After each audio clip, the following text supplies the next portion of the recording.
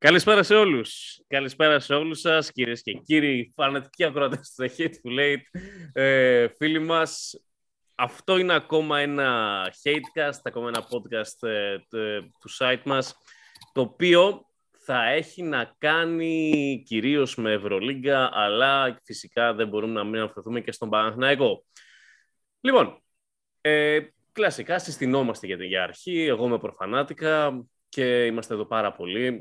Λείπει ένας που κρύβεται σε κάδους. Είναι ο Λέμι. Γεια σου, Λέμι. Σε παρουσιάζω πρώτο, δεν έχεις παράπονο. Πάντα. Όχι, πάντα ναι, με πας. Γεια σας, καλησπέρα. Είναι το 11ο podcast. Ναι, είναι το 11ο podcast και Λέμι έχει σκάσει μύτη με μπλούζα βόλεϊ. Αυτό έχω να πω μόνο. Τίποτα άλλο. Κρίμα που δεν τον βλέπετε. Με μπλούζα βόλεϊ ο Λέμι, με ένα μπλουζούνι κόκκινο New England Patriots ο Τσου. Καλησπέρα, Τσου. Καλησπέρα σε όλους τους φίλους της Ευρωλίγκας. Λοιπόν, buddies, hello man. Καλησπέρα σε όλους. Να πούμε μια διευκρίνηση ότι αυτός που κρύβεται στους κάδους είναι ο διάσημος Σέντρικ Σέμπαλος. Λοιπόν, έχουμε point guard μαζί μας. Καλησπέρα, point guard. Καλησπέρα, πέρα για πέρα. Καλησπέρα. Σάρας, γεια σου, αγόρι μου. Καλησπέρα. Ήρθε να μιλήσουμε για devotion. Για devotion. Και γεια σου, Ιρονμάν. Μπορείς να ανοίξεις το μπράβο. Καλησπέρα σας. Ήταν πολύ ωραίος ο διαχωρισμός που έκανε στην εισαγωγή. Θα μιλήσουμε για Ευρωλίγκα και Παναθηναϊκό. Ναι. Ομάδες υπόλοιπης Ευρωλίγκα και μία ομάδα που... Ναι, είμαστε κάπου στον τεμί, γι' αυτό είμαστε σε ένα πουργκάτο. Λαθρεπιβάτης. Προσπαθεί να φύγει. Ναι, προσπαθεί να φύγει, αλλά δεν μπορεί. Ναι. Καταφέρει κάποια στιγμή. Λοιπόν, αυτά που λέτε, γενικά υπάρχουν διάφορα πράγματα να πούμε. Δεν είχαμε κάνει, να πω ότι εδώ, σε αυτό το σημείο να πω ότι δεν είχαμε κάνει podcast για την Ευρωλίγκα. Είχαμε πει ότι θα κάνουμε, αλλά δεν κάναμε. Αποφασίσαμε να ξεκινήσει λίγο και να δούμε 2-3 πραγματάκια και να μιλήσουμε έτσι σε πιο άνετο κλίμα. Λοιπόν, η Ευρωλίγκα ξεκίνησε, είμαστε ήδη στην τέταρτη αγωνιστική. Έχουμε ήδη μια πώς το λένε αυτό, ρε παιδιά, διαβολοβδομάδα πίσω μας. Και δεν ξέρω αν μπορούν να βγουν συμπεράσματα ακόμα. Νομίζω ότι είμαστε ακόμα στη φάση ότι έχουμε την εικόνα του πώς κινήθηκαν οι ομάδες το καλοκαίρι και το πώς θα κινηθούν από εδώ και πέρα και έχουμε πάρει μια πρώτη γεύση. Καταρχάς, να πω ότι, και νομίζω ότι συμφωνείτε όλοι σας, ότι αν κάποιος φαίνεται να είναι ένα βήμα μπροστά από όλους, αυτή τη στιγμή είναι Ολυμπιακός. Αυτό είναι με πολύ λίγη μας χαρά, αλλά ο Ολυμπιακός είναι, ξέρω εγώ, είναι όντως καλός. Εγώ μιλώντας για τον Ολυμπιακό θα πω κάποια πράγματα. Είχα γράψει κιόλας στο site σε ένα κείμενο που είχαμε γράψει στην Ευρωλίγκα, ότι είναι καλός, έχει συνέχεια ως ομάδα. Είναι πιο έτοιμος από όλους. Θεωρώ ότι αυτή τη στιγμή ο Ολυμπιακός είναι υπερβολικά καλός για την εποχή και κάποια πράγματα που ίσως υπάρχουν αυτή τη στιγμή δεν φαίνονται. Θέλω να πω το εξής, ότι ο Ολυμπιακός αυτή τη στιγμή έχει τρομερό flow ως ομάδα. Ο Βεζένκοφ συνεχίζει από εκεί που σταμάτησε. Ο Φαλ επίσης κάνει εξαιρετική κίνηση. Ο Λαρετζάκης έχει βάλει την πέρτα του Σούπερμαν. Απίστευτα πράγματα. Είδα σήμερα ένα στατιστικό που έλεγε ότι είναι στις 4 πρώτες αγωνιστικές είναι αυτός με τους περισσότερους πόντους στην τέταρτη περίοδο και έχει ένα true shooting επίπεδου 97%. Εντάξει, μιλάμε για νούμερα αδιανόητα, ασύλληπτα, όπου στατιστικά και μόνο το πάρεις προφανώς θα πέσουν. Αλλά αυτή τη στιγμή θεωρώ ότι ο Λαρετζάκης κάνει πράγματα τα οποία είναι ένας 3&D, λειτουργεί ως ένας 3&D τύπος, ο οποίος καλύπτει όχι επάξια, παραπάνω από επάξια, το κενό στην επίθεση του Ολυμπιακού που δημιούργησε η φυγή του Ντόρσεϊ, η οποία δεν έχει καλυφθεί ακόμα από τον Κάναν, και έχει καλύπτει αυτό το κενό και παραπάνω. Όχι απλά το καλύπτει, το υπερκαλύπτει και θεωρώ ότι είναι ακόμα καλύτερος και από τον καλό Ντόρσεϊ. Αυτά εγώ για τον Ολυμπιακό. Δεν ξέρω αν θέλει να μιλήσει κανένας για τον Ολυμπιακό. Τζι. Συμφωνώ σε γενικές γραμμές. Δεν έχω καμία αντίρρηση σε ό,τι είπες. Ο Ολυμπιακός πράγματι είναι αναμενόμενα καλός, κατά τη γνώμη μου. Προσωπικά, εγώ περίμενα αυτή την αρχή από τον Ολυμπιακό για πολλούς λόγους και για το ότι κράτησε ουσιαστικά όλους τους καλύτερους του παίχτες εκτός του Ντόρσεϊ. Okay. Κράτησε όμως τους παίχτες που ήταν υπεύθυνοι περισσότερο για τη ροή του παιχνιδιού του Ολυμπιακού. Ο Ντόρσεϊ έδινε άλλα πράγματα τα οποία τα είπες εσύ και θα τα χρειαστεί κάποια στιγμή αργότερα στη χρονιά ο Ολυμπιακός. Και είναι σύνηθες οι ομάδες του Μπαρτζόκα να ξεκινάνε έτσι κι αλλιώς πολύ καλά. Και πέρσι είχε ξεκινήσει πολύ καλά ο Ολυμπιακός. Απλώς δεν είχε το βαθμό ομοιογένειας που έχει φέτος και που είναι ακόμα καλύτερος. Τώρα, όσον αφορά το Ολυμπιακός θα πέσει, θα παρουσιάσει προβλήματα, το πιθανότερο είναι να κάνει κοιλιά. Απλώς, σε σχέση με τους άλλους ανταγωνιστές, εγώ βλέπω ότι έχει τα λιγότερα θέματα να λύσει. Πιθανώς να υπάρχουν ομάδες που έχουν μεγαλύτερο ταβάνι από τον Ολυμπιακό μπροστά μας. Δηλαδή, υπάρχουν αρκετές ομάδες που όντως έχουν τρομερή ποιότητα, που αν μπορέσουν να δέσουν, αν είναι πλήρεις, αν λύσουν τα θέματά τους, να έχουν αρκετά ψηλότερο ταβάνι από τον Ολυμπιακό. Όμως, δεν βλέπω κάποια ομάδα που έχει λιγότερα θέματα αυτή τη στιγμή να λύσει. Δηλαδή, κοιτάω τους άλλους ανταγωνιστές και μία-μία μπορούμε να τους πιάσουμε. Νομίζω ότι έχουν πιο σοβαρά προβλήματα να λύσουν από τον Ολυμπιακό. Έχουν. Τη στιγμή που μιλάμε. Ξέρεις τι λέω όμως, Τζι. Δεν λέω αυτό. Δεν λέω ότι θα πέσει ο Ολυμπιακός. Λέω ότι απλά συγκεκριμένα ο Λαρετζάκης εκτιμώ ότι δεν θα συνεχίσει στα ίδια επίπεδα. Αυτό είναι το πιθανότερο. Εκτιμώ, έτσι. Και ξέρεις τι πιστεύω. Θεωρώ ότι ο Ολυμπιακός αυτή τη στιγμή παρουσιάζει ένα αδιανόητο two-way πρόσωπο. Το πιο σημαντικό με τον Ολυμπιακό είναι ότι μπορεί να ανταπεξέλθει και σε καταστάσεις χαμηλού σκορ και όταν το σκορ πάει στους 100 πόντους. Ναι, σωστά. Αυτό είναι το πιο σημαντικό asset του Ολυμπιακού. Δηλαδή ότι μπορεί να ανταπεξέλθει σε κάθε συνθήκη του παιχνιδιού. Είτε είναι transition, είτε είναι set, είτε είναι ξύλο. Είναι τρομερό αυτό το πράγμα. Ειδικά, ξέρεις ποιο είναι το καλό με τον Ολυμπιακό. Για τον Ολυμπιακό. Ότι το ότι έκανε 3 τέτοιες νίκες μέσα στην Ισπανία, έχει 3-3 μέσα στην Ισπανία στην 4η αγωνιστική. Θα τον βοηθήσει πολύ στις κακές του μέρες, όταν θα πέσει κάποια στιγμή αυτό το πράγμα, γιατί εκτιμώ πως δεν θα συνεχίσει το ίδιο. Μπορεί και να συνεχίσει, τι να πούμε, μπορεί να συνεχίσει και να δούμε, ξέρω, να πάει πρώτος άνετα. Αλλά εκτιμώ ότι και στις κακές του μέρες θα έχει πιο αδύναμους αντιπάλους μέσα στο σεφ. Δηλαδή, είναι πολύ πιθανό να συμβεί αυτό ως γεγονός. Τώρα, σίγουρα θα συμβεί γιατί είναι πρακτικό το ζήτημα. Αυτή τη στιγμή ναι, είναι πρακτικό το ζήτημα. Δηλαδή, δεν ξέρω η Μπασκόνια που θα καταλήξει. Ναι, προφανώς, αλλά οι άλλες δύο σίγουρα θα είναι. Το 3-0 στην Ισπανία είναι τρομακτικό, είναι αδιανόητο. Δηλαδή, σε καλές χρονιές άλλων ετών δεν θυμάμαι να γίνονται τέτοια πράγματα.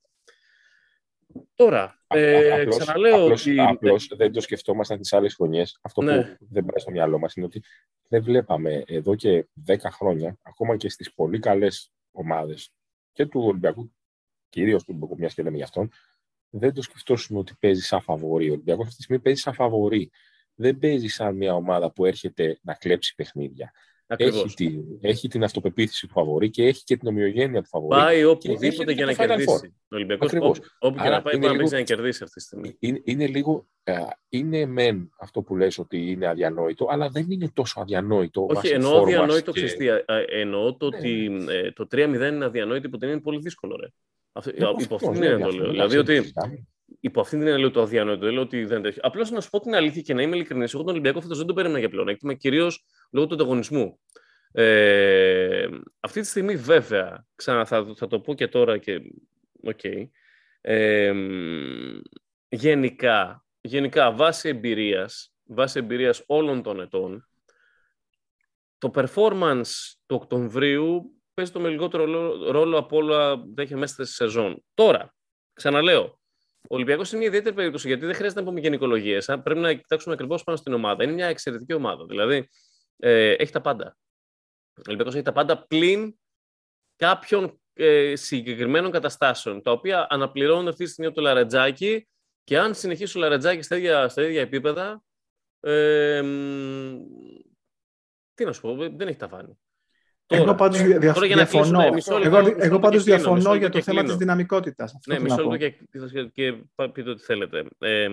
Εγώ έλεγα το εξής, ότι στον τρόπο παιχνιδιού του Ολυμπιακού, όπως παίζει ο Ολυμπιακός, δηλαδή το θέμα της ροής του παιχνιδιού του, η παρουσία του Ντόρσεϊ ήταν εξίσου σημαντική όσο ήταν και η παρουσία του Βεζένκοφ πέρυσι. Μιλάω για την περσινή ροή της επίθεσης. Φέτος έχει πάει ο Βεζένκοφ ακόμα μεγαλύτερο focus μέχρι τώρα, και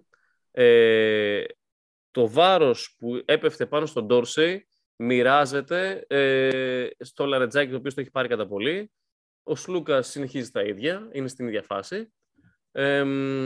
Και γενικά υπάρχει μια καλή ροή. Εγώ εκτιμώ ότι για τον Ολυμπιακό, ο Ολυμπιακός συγκεκριμένα θα τεσταριστεί στην πρώτη ήττα. Δηλαδή, μόλις όταν θα κάνει την πρώτη ήττα, εκεί λίγο θα δουν, και καλώς είναι να γίνει και σε μια φάση της πρώτης ήττα. Δεν νομίζω να έρθει η ήττα με τη Μονακό. Νομίζω ότι θα το πάρουν το μάτσι με τη Μονακό. Αλλά, ειδικά εντός. Αλλά γενικά θέλω να δω τη συνέχεια. Μέχρι τώρα όμως βέβαια είναι τρομακτικό αυτό το πράγμα. Δηλαδή, μπράβο τους, παρότι εντάξει δεν μπορώ να πω ότι χαίρομαι κιόλας, αλλά μπράβο τους. Πραγματικά μπράβο τους, είναι εξαιρετικό αυτό το πράγμα που παρουσιάζει το παρκέ. Είναι ένα two-way πράγμα, το οποίο είναι και ωραίο στο μάτι. Ναι, για να είμαστε ειλικρινείς. Είναι πάρα πολύ ωραίο στο μάτι. Για να ανοίξουμε και λίγο την κουβέντα, γιατί μιλάμε πάρα πολύ για τον Ολυμπιακό μόνο. 10 δευτερόλεπτα. 10 δευτερόλεπτα και πες ό,τι θέλεις. Απλά πάνω σε αυτό που λες, ναι, δεν έχω να αλλάξω κάτι από αυτά που λέτε. Αν και θα ήθελα να έχω μπει σε ένα space Παναθηναϊκών, πώς το λένε, podcast. Έκανα λάθος, δεν μπήκα εδώ με τους γάβρους, τέλος πάντων. Όχι, έχετε δίκιο. Έχετε δίκιο. Καλά τα λέτε. Ένα πράγμα μόνο ήθελα να πω σοβαρά. Αν συνεχίσει αυτό το πράγμα που κάνει ο Λαρετζάκης, του χρόνου θα πρέπει να κάνουν trade τον Άντονι Ντέιβις στο Λος Άντζελες για να πάει να παίξει με τον Λεμπρόν. Δηλαδή, είναι λάθος αυτό το σκεπτικό. Είναι λάθος αυτό το σκεπτικό, να σου πω γιατί είναι λάθος. Φίλε, εντάξει, είναι λίγο πάνω από το normality. Σήμερα το έκανε και χθες το έκανε ο Λαρετζάκης, μετά στο άλλο μάτς εμφανίστηκε και το έκανε ο Κέναν, μετά στο άλλο μάτς εμφανίστηκε και το έκανε ο Τάδε. Το θέμα είναι ότι βλέπεις ότι μπορεί αυτή η ομάδα, επειδή έχει αυτή την ομοιογένεια και επειδή λειτουργεί πάρα πολύ καλά ως σύνολο, να βγάζει παίχτες, και το κάνει χρόνια. Δεν είναι κάτι που είναι πρωτοφανές. Να βγάζει παίχτες πρωταγωνιστές ανά περιόδους. Και αυτό είναι που της δίνει την δυναμική να κερδίζει. Για το υπερβολικό της φάσης το λέω. Δεν θα το ξανακάνει. Το πιθανότερο είναι δεν θα το ξανακάνει. 97% σε 4 αγώνες δεν θα διατηρηθεί για τους υπόλοιπους 30. Αυτό θέλω να πω. Σε την περίοδο. Δηλαδή, οκ. Θα είναι σαν να έχει γίνει ξαφνικά Τζόρνταν, ας πούμε, και δεν ξέρω κάτι άλλο. Εντάξει, βέβαια πάντα υπάρχει το θέμα της βελτίωσης των παιχτών. Δηλαδή, ας μην πούμε ότι θα συνεχίσει το ίδιο, αλλά θα πούμε θα κρατηθεί σε ένα καλό επίπεδο. Δηλαδή, αυτή τη στιγμή ξαναλέω, ο Λαρετζάκης καλύπτει πλήρως το κενό του Ντόρσεϊ. Πλήρως. Δηλαδή και παραπάνω. Πάντως και τώρα είναι ο Λαρετζάκης, αλλά δεν είναι μόνο ο Λαρετζάκης, παιδιά. Είναι αυτό που λέει ο Τζι, ότι ο Ολυμπιακός μπορεί να βγάζει συνεχώς νέους πρωταγωνιστές μέσα από ένα πολύ καλοδουλεμένο σύνολο που το οποίο πιστώνεται 100% Μπαρτζόκα. Αυτό θέλω να πω, ότι πέρυσι ακριβώς το ίδιο έκανε, με τον Ντόρσεϊ να μην είναι καλό στα playoff, να είναι εξαιτία του εαυτού του βασικά και να βγαίνει ο walk-up μπροστά. Γιατί και εκεί που δεν το περιμένει κανείς, όχι απλά να σκοράρει, να βάζει κρίσιμα καλάθια, να μετατρέπεται στη θητή, να γίνεται lockdown defender και να περιορίσει κατά πολύ τον James. Εντάξει, γιατί ο James είναι άλλη φύση παίκτης, δεν μπορεί να το σβήσει, αλλά τον περιορίζει πάρα πολύ. Και βλέπεις ότι βγαίνει μπροστά ο walk-up. Τώρα είναι ο Λαρετζάκης. Σε ένα παιχνίδι είναι ο Μακίσικ. Ο Μακίσικ, παιδιά, μπαίνει σε νεκρούς χρόνους μέσα στα παιχνίδια. Δεν είναι μέρος του παιχνιδιού ο Μακίσικ. Και μπαίνει μέσα και μπορεί να σου γράψει 10 συνεχόμενους πόντους. Είναι game changer, ξεκάθαρα. Είναι το trust the process. Δεν είναι ξεκάθαρη η ρόλη στον Ολυμπιακό. Εγώ σε αυτή τη βάση λοιπόν διαφωνώ με αυτό που είπε ο Προ, ότι ο Ολυμπιακός δεν ήταν το φαβορί για τη τετράδα. Εγώ πιστεύω είναι λάθος αυτό το σκεπτικό. Και πιστεύω ότι είναι ξεκάθαρα λάθος, γιατί στο ξεκίνημά της η φετινή Ευρωλίγκα είναι πολύ πιο εύκολη για τον Ολυμπιακό, ερχόμενος με τη φόρα από πέρυσι, με όλη την ομοιογένεια, με τις σωστές προσθήκες που έγιναν, από ότι ήταν η περσινή Ευρωλίγκα όταν ξεκίνησε. Πέρσι η Ευρωλίγκα έπεσε το επίπεδο της ανταγωνιστικότητας όταν πετάξαν έξω τις ρωσικές. Φύγανε 3 ομάδες που ήταν και οι 3 ομάδες οκτάδας. Ξαφνικά. Εκεί λοιπόν έγιναν πιο εύκολα τα πράγματα για άλλες ομάδες και μπορεί να ευνοήθηκαν κάποιες ομάδες. Κυρίως η ΕΦΕΣ όμως ευνοήθηκε και όχι ο Ολυμπιακός που ήταν πολύ καλός ήδη και ήταν πολύ μέσα στην οκτάδα και δεν είχε κανένα φόβο να τη χάσει. Φέτος όμως ο Ολυμπιακός για μένα ξεκίνησε μέσα στις 5 ομάδες σαν φαβορί για την τετράδα στην κανονική περίοδο. Ξεκάθαρα. Δηλαδή ήταν ο Ολυμπιακός, η Ρεάλ, η Μπαρτσελώνα, η Αρμάνι και η ΕΦΕΣ. Η οποία ΕΦΕΣ βέβαια στα λόγια, γιατί η ΕΦΕΣ πάλι ξεκινάει πετώντας χαρταίτο. Έτσι. Είναι και τραυματίας ο Λάρκι βέβαια. Και θα δούμε. Εντάξει, είναι και καλά. Και να μην ήταν, δεν πιστεύω ότι θα άλλαζε τόσο πολύ. Έχασε από τη Βαλένθια μες στην έδρα της. Άμα θέλετε μιλάμε για την ΕΦΕΣ, το πάμε για την ΕΦΕΣ αυτή τη στιγμή. Όχι, απλώς να πω για τον Ολυμπιακό κατά ακόμα. Ναι, ότι σε αυτή τη βάση, λοιπόν, ο Ολυμπιακός προφανώς και ξεκινάει από θέση ισχύως φέτος και προφανώς επιβεβαιώνει με την απόδοσή του τον τίτλο αυτό του φαβορί που έχει για τις πρώτες θέσεις. Για μένα θα είναι σίγουρα στο 1-2. Πλέον δηλαδή έχει τρομερό λίπος ο Ολυμπιακός για να κάψει, ακόμα και να κάνει μια δεδομένη κοιλιά που πρέπει να την κάνει, όπως κάθε ομάδα. Και νομίζω ότι οι ομάδες του Μπαρτζόκα πάντα κάνουν μια κοιλιά εκεί προς τα μέσα τη σεζόν και είναι και λογικό. Έχει αρκετό λίπος να κάψει πλέον αφενός. Και προφανώς το μεγάλο ερώτημα που θα πρέπει να απαντήσει ο Ολυμπιακός για τον τελικό του τελικό στόχο είναι κατά πόσο θα καταφέρουν να ανεβάσουν τον Γκάναν και να τον βάλουν στο σύστημα ώστε να πάρουν πιο πολλά από αυτόν.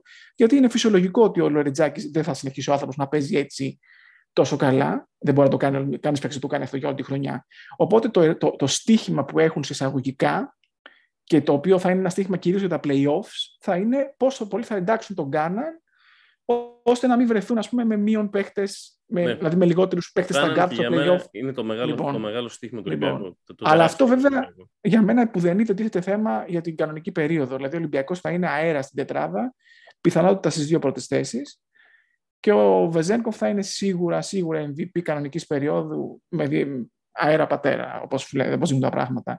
Και αυτό θα είναι και η τιμωρία του προφανάτικα για την αλαζονία του. Ότι μπορούν οι θεοί να πούμε για την αλαζονία του. Προσπαθούν να μας πείσει 2 χρόνια ότι ο Βεζένκοφ δεν μπορεί. Ορίστε. Λοιπόν. Το κράταγες μέσα σου αυτό, το κράταγε μέσα. Να το βγάλει. Κόφτε τον κύριο, παρακαλώ. Ας περιμένουμε, έχω να πω εγώ. Το είχα κάνει πρόβα στο καφέ. Μην ξαναβάζεις να λέω για το Βεζένκοφ. Το podcast θα περάσει από κοπροτακτική μετά. Ναι, μην αναγκάζεσαι τώρα να λέω πάλι πράγματα για το Βεζένκοφ. Ο Βεζένκοφ έχω ξαναπεί ότι είναι ένας εξαιρετικός παίκτης. MVP κανονικής περίοδου με διαφορά από το δεύτερο. Εκτιμώ ότι δεν θα βγει MVP κανονικής περίοδου. Αυτό λέω. Δεν ξέρω αν θα βγει, αλλά αν δεν βγει, δεν θα βγει λόγω του ότι στην Ευρωλίγκα βγαίνει συνήθως MVP από την εβδομάδα που το παίρνει. Όχι, ρε, για regular season λες. Και αφού λες για το regular season, θεωρώ, φίλε, ότι εντάξει, αυτό που σου είπα, ότι δεν ξέρω το κατά πόσο θα συνεχίσει στα ίδια level. Προφανώς, είναι ένας τύπος ο οποίος έχει κάνει, είναι αυτή τη στιγμή μέσα στα 2-3 καλύτερα τεσσάρια της Λίγκας. Δηλαδή είναι ο Μίροτιτς, ο Βεζένκοφ και ξέρω, να βάλουμε για Μπουσέλ, να βάλουμε τέτοιους τύπους. Οπότε εντάξει, το βλέπουμε. Δεν έχει μπει ακόμα ο Μπιέλιτσα που είναι ένας πρώην MVP. Α, ναι, σωστά. Δεν έχει μπει ο Μπιέλιτσα. Που είναι ένας παίκτης που έχει πάρει το MVP σαν power forward. Ναι, και τον είχα ξεχάσει τον Μπιέλιτσα. Ο Μίροτιτς είναι από τραυματισμό. Δεν θεωρώ ότι θα έχει μεγάλο impact φέτος. Ναι. Για Μπουσέλε, για μένα δεν είναι στο επίπεδο του Βεζένκοφ. Δεν λέω ότι δεν είναι καλός παίκτης. Λέω απλώς ότι αυτή δεν παίζει καμία σχέση με το επίπεδο του Βεζένκοφ. Έτσι, ο θα το δούμε μόνο, θα το δούμε. Εγώ λέω ότι θα το δούμε. Τέλος πάντων, εντάξει, αυτό δεν είναι. Κοίταξε, κατά τα άλλα αυτά για τον Ολυμπιακό, νομίζω ότι το αναλύσαμε αρκετά το θέμα. Ξαναλέω εγώ ότι για να το κλείσουμε ότι παίζει, είναι ο τρόπος παιχνιδιού του Ολυμπιακού που αναδεικνύει πράγματα και επειδή το μπάσκετ δεν παίζεται από ανθρώπους, θα δούμε λίγο το κατά πόσο θα πάει όλη αυτή η ιστορία και θα στρώσει. Λοιπόν, υπάρχουν διάφορες ομάδες. Πριν είχαμε πάει να μιλήσουμε για την ΕΦΕΣ σε μια φάση. Και νομίζω είναι το επόμενο θέμα που θέλω να συζητήσουμε. Δεν ξέρω. Ξέρεις τι, γενικά λέγαμε ότι αυτό το που κάνει η ΕΦΕΣ, που πάει να κάνει η ΕΦΕΣ, ότι Κλάιμπερν, Μίσιτς, Λάρκιν, είναι λίγο Golden State Warriors με Durant, Steph Curry, Klay Thompson στα εδώ δεδομένα. Τι λέτε? Πώς σου φαίνεται? Ναι, χωρίς τον Thompson όμως. Ναι ρε, εννοώ κατά αντιστοιχεία. Ναι, είναι προφανέστατα είναι κάτι κατά αναλογία, δηλαδή, καταλαβαίνεις τι το λέω. Ναι, είναι Big 3 εννοείται. Απλά, ναι, είναι μια Big 3 η οποία δεν είχαμε δει στην Ευρωλίγκα. Έχουμε χρόνια να δούμε τέτοια Big 3. Τέτοιο επίπεδο. Συμφωνούμε. Απλά δεν έχουν τον off-ball, ενώ το off-ball παιχνίδι, ρε παιδί. Ναι, απλά σου λέω σαν ποιοτικά. Ξέρεις, ναι, είναι Big 3. Ναι, είναι Big 3. Λέει πιο πριν ο point ότι η ΕΦΕΣ έχει ξεκινήσει νοθρά. Για μένα δεν έχει ξεκινήσει όσο νοθρά περίμενα. Δηλαδή, και δεν έχει ξεκινήσει όσο νοθρά περιμέναμε, γιατί έχει αλλάξει λίγο τον τρόπο παιχνιδιού ως προς το πώς κινείται η ομάδα. Δηλαδή, η ΕΦΕΣ πιο πριν είχε το Μίτσι και το Λάρκιν, οι οποίοι έτρεχαν τα πάντα γύρω από αυτούς. Τα πάντα. Δηλαδή, έχουμε δύο τύπους οι οποίοι δημιουργούν και σκοράρουν με πλήρη επάρκεια. Τώρα, επειδή είναι τραυματίας ο Λάρκιν, ο Κλάιμπερν το έχει πάρει επόμου. Και ο Κλάιμπερν το έχει πάρει επόμου παίζοντας πάνω κάτω όπως ακριβώς στην Τζεσεκά. Δηλαδή, το ανοίγει χώρος ο Αταμάν, στον Κλάιμπερν και ο Κλάιμπερν πάει ευθεία. Δηλαδή, κάνει αυτό που κάνει, νομίζω είναι το καλύτερο 3 στην Ευρώπη αυτή τη στιγμή. Νομίζω δεν σηκώνει debate αυτό το πράγμα. Και βλέπεις αυτή τη στιγμή μια ΕΦΕΣ η οποία είναι ο Μίσιτς, που είναι ο Μίσιτς, και ο Κλάιμπερν που παίζει το παιχνίδι του. Έχει φέρει το παιχνίδι του και το έχει βάλει μέσα εκεί. Δηλαδή είναι αυτό το πράγμα. Δεν ξέρω το πώς θα γίνει η όλη ιστορία με το Λάρκιν μέσα. Δηλαδή δεν ξέρω το κατά πόσο ο Λάρκιν, ας πούμε, θα γίνει ακόμα ένας τροχός της αμάξης ο οποίος απλά θα σουτάρει καλά. Δηλαδή θα είναι παρκαρισμένος στις γωνίες, όπως ας πούμε έκανε ο Ιτούδης στην Τζεσεκά με τον Κλάιμπερν όταν έπαιρνε την μπάλα που τον άνοιγε στους χώρους. Δεν ξέρω τι λέτε. Εσύ τι πιστεύεις, Γιάννη? Ποιος είναι Θα πω εγώ μία κάτι, επειδή μου έρχεται κάτι στο κεφάλι σαν σκέψη και τώρα που πες για την ΕΦΕΣ με τη μία. Δεν ξέρω καθόλου πώς θα μεταφραστεί αυτή η διαφοροποίηση πλέον που δεν υπάρχει ο παίχτης των προηγούμενων ετών, ο Σιμών. Με την έννοια, με τη μορφή που ήταν και το ρόλο που είχε όλα αυτά τα χρόνια. Είναι υποτιμημένο το τι έκανε ο Σιμών μέσα στην ομάδα, γιατί playmaking έφερνε. Προφανώς. Και το έδειξε τώρα και στο Ευρωμπάσκετ πάλι. Έτσι, ο τύπος πάλι είναι παιχταράς, ρε παιδιά. Και πολύ μπάσκετ. Εκεί δεν ξέρω πώς θα ανταποκριθεί. Ο Κλάιμπερ είναι άλλο πράγμα. Είναι άλλο πράγμα ο Κλάιμπερ. Ο Κλάιμπερ είναι ομή δύναμη. Δηλαδή, ο Κλάιμπερ είναι η φάση του. Είναι ένας NBA παίκτης στην Ευρώπη, ο οποίος δεν είναι για NBA. Είναι λίγο περίεργο. Αυτό. Είναι λίγο ιδιαίτερη πίστα. Είναι purgatory. Δηλαδή, είναι κάτι τέτοιο ο Κλάιμπερ. Δεν ξέρω, ξέρετε, έχουν βάλει και το Ζίζιτς μέσα, όπου προσπαθούν λίγο να τον εντάξουν και η επίθεση της χωλαίνει λίγο αυτή τη στιγμή της ΕΦΕΣ ακόμα σε σχέση με το πώς έχουμε μάθει την ΕΦΕΣ να τρέχει, γιατί ξαναλέω ότι η ΕΦΕΣ τρέχει με συγκεκριμένο τρόπο. Είχε αυτούς που είχε και έτρεχε συγκεκριμένα. Τώρα με τον Κλάιμπερ μέσα αυτό το πράγμα αλλάζει. Και με την απουσία του Λάρκιν. Βέβαια, η απουσία του Λάρκιν βοηθάει τον Κλάιμπερ να πάρει πολλές μπάλες και να αφομοιωθεί στην ομάδα και να μάθει η ομάδα να τρέχει γύρω τον Κλάιμπερ κτλ. Εντάξει, δεν θα πέσουν και όλοι τώρα μαζί όταν γυρίσει ο Λάρκιν. Δηλαδή, θέλω να πω, προφανώς θα μοιράζει τους αλλά λογικά θα τα κλείνουν τα μάτς μαζί όμως. Αυτό ναι, αλλά ο Λάρκιν έχει δείξει ωστόσο και στο παρελθόν ότι μπορεί να παίξει και off-ball. Δεν έχει πρόβλημα. Όχι, δεν έχει πρόβλημα. Κανένα πρόβλημα. Και το θέμα είναι ότι νομίζω ότι στο σύστημα της ΕΦΕΣ το θέμα δεν είναι να σουτάρουν καλά αυτοί που είναι off-ball. Το θέμα είναι ότι υπάρχουν εκεί πέρα. Δηλαδή, πώς θα το πω, ότι υπάρχει ο Μίσιτς, ας πούμε, και ο Λάρκιν, κανείς δεν θα τον αφήσει μόνο του. Δηλαδή, πάντα θα υπάρχει παίκτης που θα πρέπει να είναι κοντά. Εκεί βασίζεται, νομίζω, δηλαδή, το όλο παιχνίδι. Και νομίζω ότι και το σκεπτικό του Αταμάν να προσθέσει και τον Κλάιμπερν βασίζεται σε αυτό, ότι δεν τον ενδιαφέρει τόσο πολύ πόσο καλά θα σουτάρουν αυτοί ως off-ball. Τον ενδιαφέρει ότι θα υπάρχουν εκεί πέρα και θα απασχολούν πάντα παίχτη. Ναι. Και με αυτήν την έννοια πιστεύει ότι αυτό θα. Ναι, αυτό. Δηλαδή, και με το Σίμον αυτό συνέβαινε, ας πούμε. Του έδινε πολλές μπάλες. Είδες τα τεσσάρια του, ρε. Το Μόρμαν και το Σίγκλετον. Δες τα τεσσάρια που είχαν. Μόρμαν, Σίγκλετον. Αφημένοι σε μια γωνιά ο καθένας. Κάνει διδακτορικό πάνω στο spacing στο ευρωπαϊκό μπάσκετ. Δηλαδή, εντάξει. Εντάξει, είναι η πιο NBA ομάδα που έχουμε δει εδώ. Είναι. Είναι για πλάκα η πιο NBA ομάδα. Δεν νομίζω.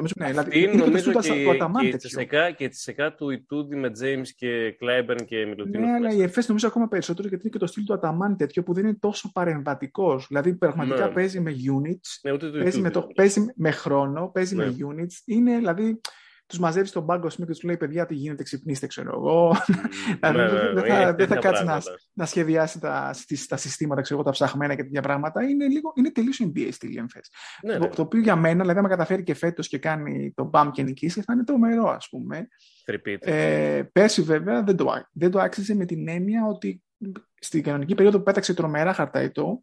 Και αν δεν είχαν φύγει οι Ρώσοι, μπορεί να μην ήταν καν στην οκτάδα. Και η γιουγκοπλάστικα, εδώ που τα λέμε, δεν ήταν όλα τα χρόνια η καλύτερη ομάδα της σεζόν.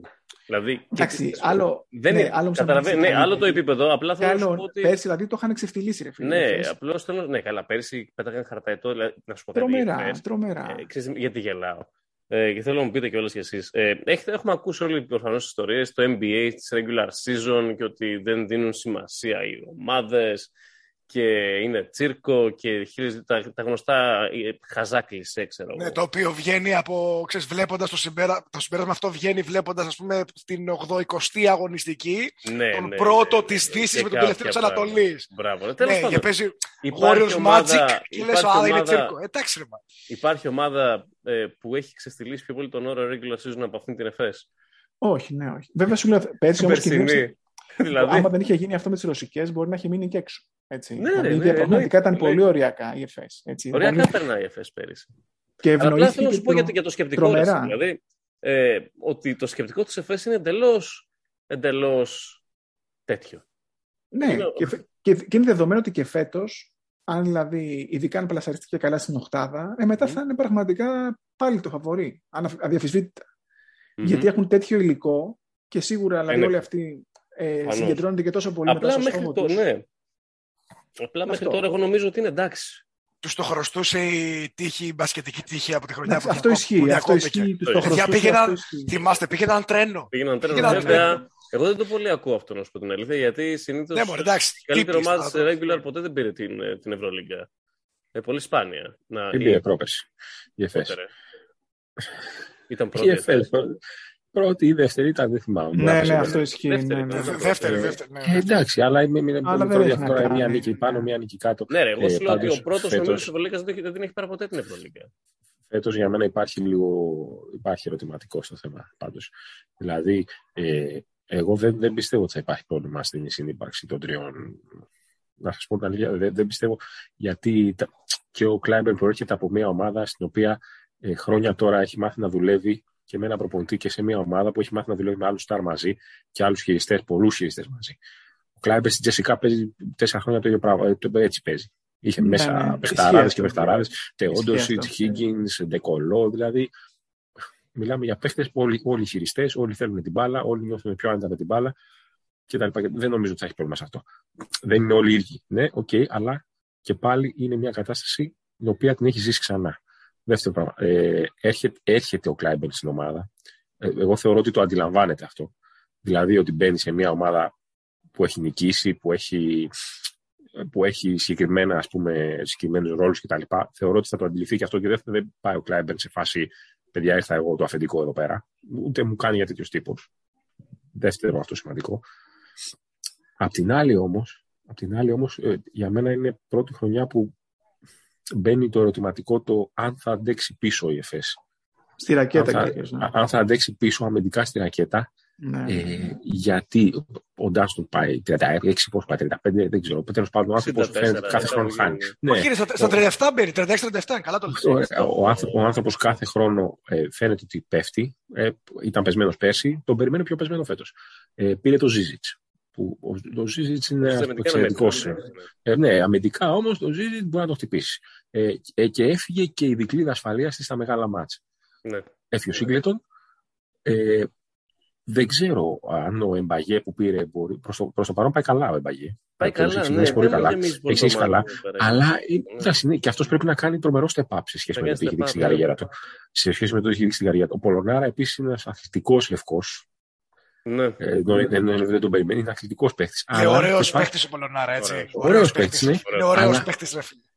Αλλά είναι πάρα πολύ δύσκολο να βρεις από αυτούς τους παίκτες το impact που είχε ο Σίγκλετον στα μεγάλα μάτσα αμυντικά. Ναι.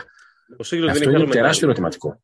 Είναι τεράστιο ερωτηματικό αυτό για την ΕΦΕΣ για μένα. Αυτό βασικά είναι το μεγάλο του ερωτηματικό. Το αν θα βρούνε στη ρακέτα τον τρόπο να σταματήσουν δυνατές ομάδες. Τώρα δεν μιλάμε το αν θα κερδίσουν ομάδες κάτω του 10ου και του 11ου. Μιλάμε για ομάδες όταν θα κρυφθούν οι τίτλοι. Εκεί που μιλούσε δηλαδή ο Σίγκλετον ή ο Ντάνστον. Αυτό είναι το ερωτηματικό. Θα το καταφέρει ο Αταμάν αυτό, δεν ξέρω. Εκτός αν πάει να τους κερδίσει όλους με 105 πόντους, βάζοντας 105. Ναι. Μπορεί να το δοκιμάσει σαν νέο challenge. Δεν το αποκλείω. Ο τελευταίος δράκος. Πήρα δύο, ναι. DLC, ξέρω εγώ, ναι. Πάω να τους βάλω παραπάνω. Εγώ λέω να μείνουμε Τουρκία. Λέω να μείνουμε Τουρκία και πάμε λίγο προς το φανάρι. Εντάξει, καταπληκτικό ξεκίνημα. Δεν το περίμενα. Για πες. Ούτε εγώ το περίμενα τόσο πολύ. Καταπληκτικό ξεκίνημα. Δηλαδή η Φενέρα, ας πούμε, ξαφνικά εμφανίζεται πολύ συμπαγή στην άμυνα. Πολύ καλά δομημένη επιθετικά. Εντάξει, για μένα η προσθήκη. Για μένα κάτι που έχει υποτιμηθεί είναι η προσθήκη που έκανε στο coaching staff ο Ιτούδης πέρσι. Στη θέση του Πιστιόλη έβαλε τον Δέδα που ήταν στην ΑΕΚ. Ένας πολύ καλός προπονητής. Πολύ καλός προπονητής. Και θα βοηθήσει πολύ δηλαδή, γιατί νομίζω ότι αυτά δεν τα βλέπουμε και πάρα πολύ. Μα δεν είπα ότι είναι καλά ο Πιστιόλης, αλλά ο Πιστιόλης ο άνθρωπος έφυγε για να ανοίξει τα φτερά του, να πάει κάπου αλλού να μπει πρώτος. Έτσι. Και έκανε μια πολύ καλή κίνηση. Ναι, προφανώς. Πολύ καλή προσθήκη. Καλός coach. Τον Ιτούδη, και αυτό νομίζω φαίνεται και βγαίνει και στο τέτοιο. Δηλαδή, μας λες ότι όλη τη δουλειά την κάνει ο Δεδάς, αυτό λες τώρα? Όχι, δεν λέω αυτό. Τα γνωστά, είναι τα γνωστά, εννοείται αυτό. Αλλά λέω ότι όπως και στον Παναθηναϊκό του Ζότς, νομίζω έχει υποτιμηθεί. Έχει υποτιμηθεί πάρα πολύ ο ρόλος του. Ρε φίλε, ένα coaching staff είναι πολύ σημαντικό να είναι καλό. Ένα coaching staff. Συμφωνώ. Ξέρουμε εμείς τώρα τι πώς θα είναι. Είναι σαφές ότι. Αυτό. Από εκεί πέρα, εντάξει, ο Καλάθης έχει ξεκινήσει πάρα πολύ καλά. Καλάθης καλό fit. Ο Καλάθης είναι πολύ καλό fit εκεί. Είναι καλό fit γιατί. Είναι καλό fit όσο δεν παίζει ο Μπιέλιτσα, βέβαια, να πω την αλήθεια. Αυτό ετοιμαζόμουν να πω ότι ας περιμένουμε σε 4 με 5 εβδομάδες που είναι η επιστροφή του Μπιέλιτσα.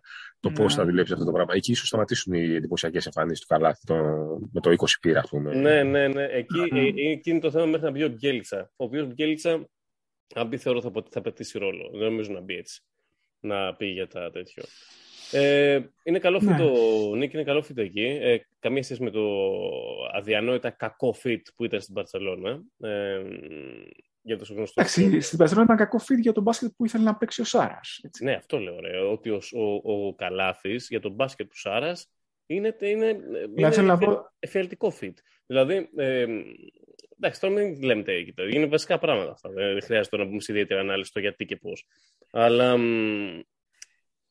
Αυτή τη στιγμή ο Νίκ στο μπάσκετ του Ιτούδη, το up-tempo basketball που προσβεύει ο Ιτούδης, είναι καλός. Είναι καλό fit και έχει κολλήσει καλά και ο Wilbekin.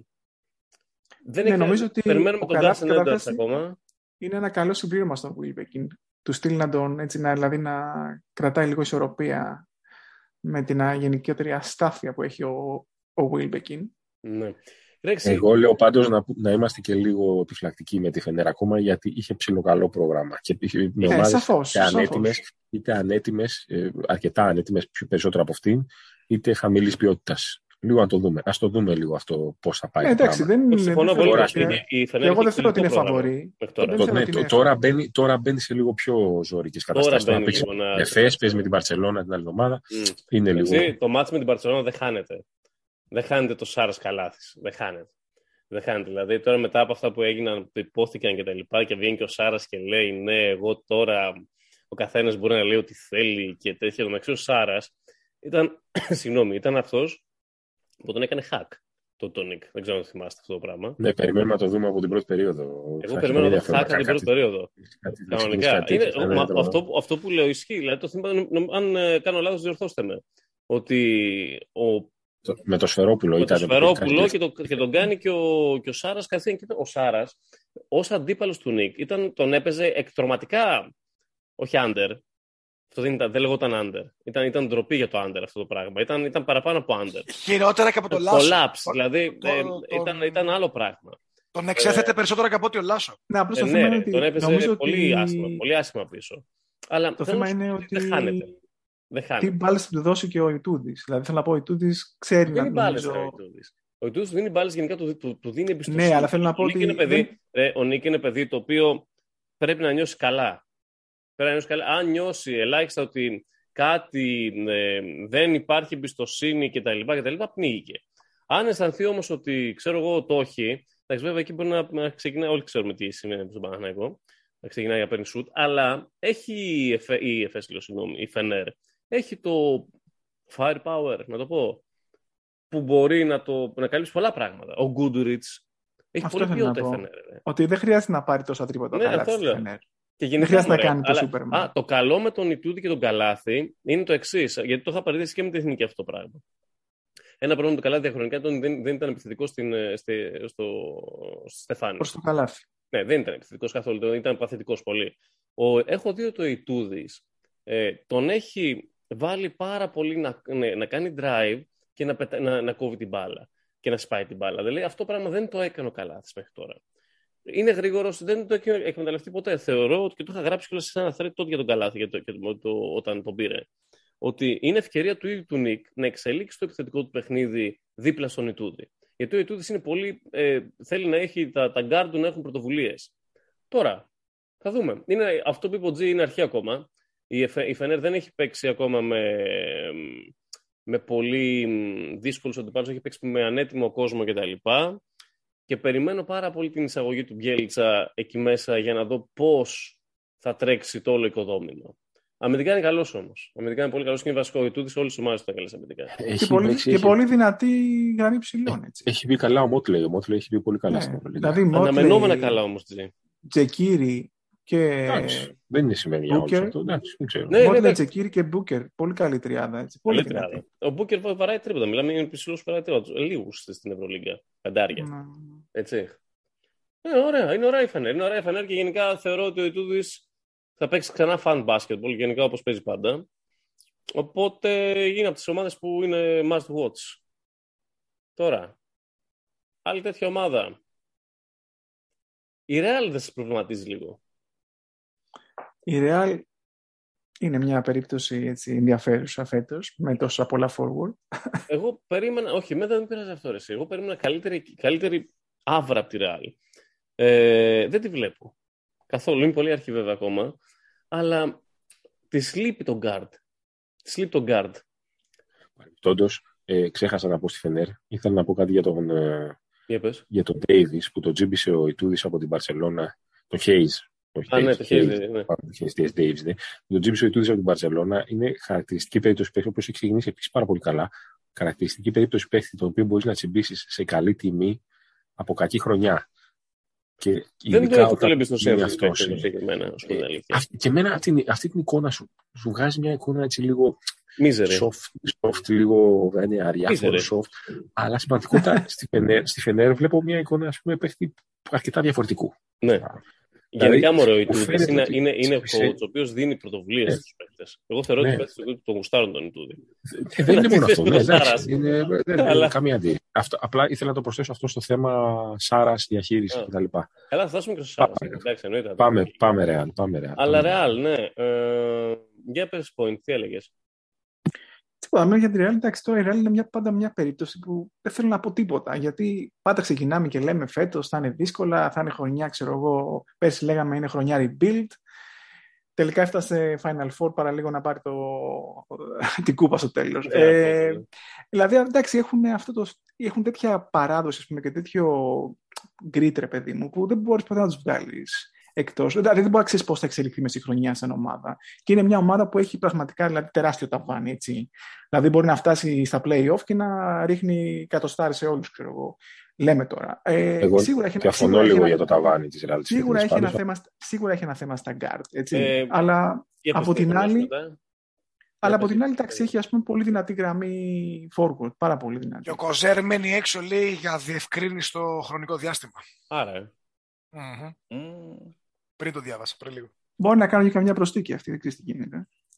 Αν δεν κάνουν εγώ θεωρώ ότι περίμενα τον Καμπάτσο αυτή εκεί. Ναι, αν δεν κάνουν προσθήκη playmaker, εγώ θεωρώ ότι το ταβάνι της Real. Ναι. Δεν είναι τόσο ψηλό. Ο Καμπάτσο βρήκε στο τέτοιο, ρε. Ο Καμπάτσο δεν βρήκε στον Ντάλλας. Το περιμέναμε. Ναι, που είπα. Πασόκ. Ναι, στον Ντόνσιστρο. Πασόκ. Ναι, δικό μας παιδί, δικό μας. Φέρτο να. Ναι, Πασόκ, ξεκάθαρα. Ναι, ρε. Όπως ο Θανάσης στο Μιλγό και τα λοιπά. Ο Θανάσης δεν είναι Πασόκ. Είναι βγαλμένος από τον Ανδρέα Παπαδέρου τον ίδιο. Δεν είναι άλλο πράγμα. Υπογείο, ξεκάθαρα, ρε. Αλλά ξέρεις τι, η Ρεάλ θεωρώ ότι περίμενα τον Καμπάτσο, τον περίμενα μέχρι τελευταία στιγμή. Αν ερχόταν ο Καμπάτσο θα ήταν το πρώτο φαβορί για Ευρωλίγκα για μένα, με Καμπάτσο μέσα. Χωρίς τον Καμπάτσο θα τους στοιχήσει αυτό το πράγμα. Δηλαδή θα τους στοιχήσει πάρα πολύ στα μεγάλα μάτια και γενικά στη ροή του παιχνιδιού τους. Δηλαδή τους λείπει τον γκάρντ, το καλό τον γκάρντ. Ο Γιούλ με τον Τζάτσο πόσο ακόμα, δηλαδή εντάξει.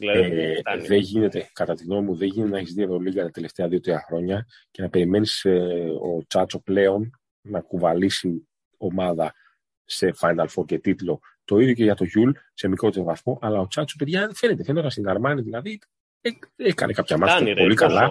Λόγω ποιότητας, βέβαια, ακριβώς. Λόγω ποιότητας, ναι. Υπάρχει ποιότητα και στο Γιούλ, αλλά. Τον Τσάτσο το λατρεύω σαν παίχτη. Πραγματικά το λατρεύω σαν παίχτη. Το Τσάτσο, εννοείται. Ο τύπος, παιδιά, είναι σαν να γλιστράει πάνω στο παρκέ. Αλλά πόσο, φτάνει, ρε. Φτάνει, δηλαδή, έλεος. Παιδιά, Γιούλ με Τσάτσο είναι πάνω από 70 χρόνων μαζί, έτσι. Ρε, είναι. Εντάξει, είναι πολλά. Αλλά αυτό, ρε φίλε, για τη Real. Για μένα δεν με πειράζει τόσο το ότι έχει μαζέψει forward. Η σεζόν στην ACB είναι τεράστια. Και το πώς, ας πούμε, γενικά τρέχει όλο το σύστημα, θέλουν παίχτες. Το θέμα είναι ότι σήμερα κυκλοφόρησε κάπου στο TL ένα άρθρο που έλεγε για προβλήματα με τον προπονητή. Όχι ότι υπάρχουν προβλήματα μες στην ομάδα, απλά ερωτήματα. Και ξέρουμε όλοι ότι όταν ξεκινάνε οι συζητήσεις δεν είναι ποτέ καλό για κανέναν. Όταν ξεκινάνε τέτοιου είδους συζητήσεις. Και είναι κάτι το οποίο το περιμέναμε. Γιατί είναι μια τεράστια αλλαγή. Οπότε για μένα τα ερωτηματικά της Real είναι πάρα πολύ μεγάλα τη στιγμή που μιλάμε. Δηλαδή, ίσως είναι η χρονιά φέτος που θα δυσκολευτεί περισσότερο από ποτέ να φτάσει στο Final Four και αν φτάσει, όπως είναι τώρα. Εγώ περίμενα, σου λέω ότι περίμενα πιο δυνατό, γιατί θεωρώ ότι τα έχει όλα. Αλλά θεωρούσα ότι τα έχει όλα με τον Καμπάτσο μέσα. Χωρίς τον Καμπάτσο. Είναι τεράστια διαφορά. Ναι, είναι τεράστια. Δηλαδή με Καμπάτσο ήταν νούμερο 1. Αλήθεια ήταν νούμερο 1 φαβορί. Πεντάρια πλήρη, 4 επίσης, στο 3 επίσης πολύ δυνατή.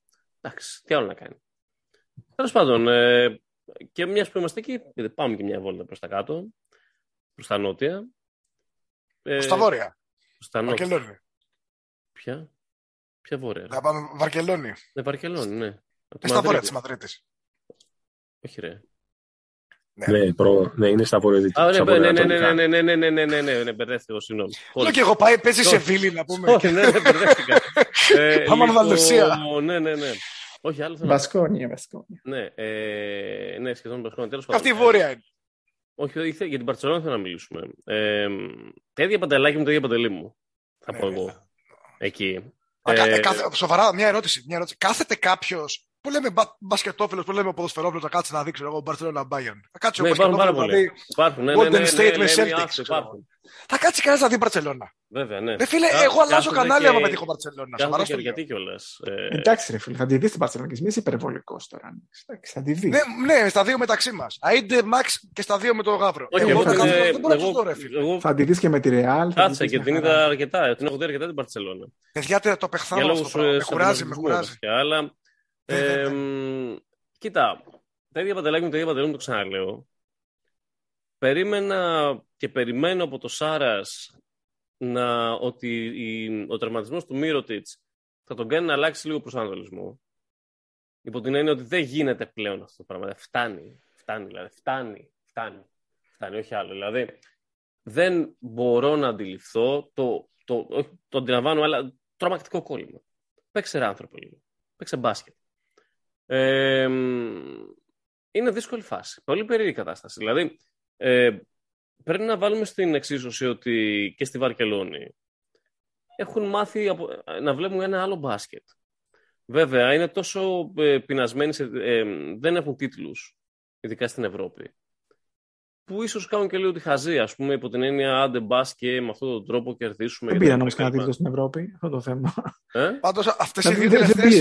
Δεν πήραν και κανένα τίτλο στην Ευρώπη, αυτό είναι το πρόβλημα. Δηλαδή, στα 2 χρόνια που είναι και ο Σάρας. Πάντως αυτό που λέει ο Προ, οι δύο τελευταίες επιλογές προπονητή έρχονται σε πλήρη αντίθεση με το όλο μπάσκετ που παίζανε επί χρόνια. Δηλαδή ήταν ο Πέσιτς και ο Σάρας που είναι ξεκάθαρα άλλο στυλ. Πήγανε και καλά, φαντάζομαι πως το είδαν λίγο στοχοκεντρικά. Στο Σάρας δεν πήγαν τόσο όσον αφορά. Δεν είδαν το μπάσκετ του Σάρας και λέμε φέρτον εδώ. Είδαν τον Σάρα ως Σάρας. Ως προσωπικότητα, στη Βαρκελόνη χρόνια, ως αυτό το γκλάμ που παίρνει. Τη δουλειά που έκανε στις Αλγύρες και όλοι θεώρησαν ότι θα πρέπει να κάνει το step up ο άνθρωπος. Δεν υπάρχει πιο επιλογή θέλουμε να κερδίσουμε, δεν μας νοιάζει τι και πώς από την επιλογή Πέσιτς.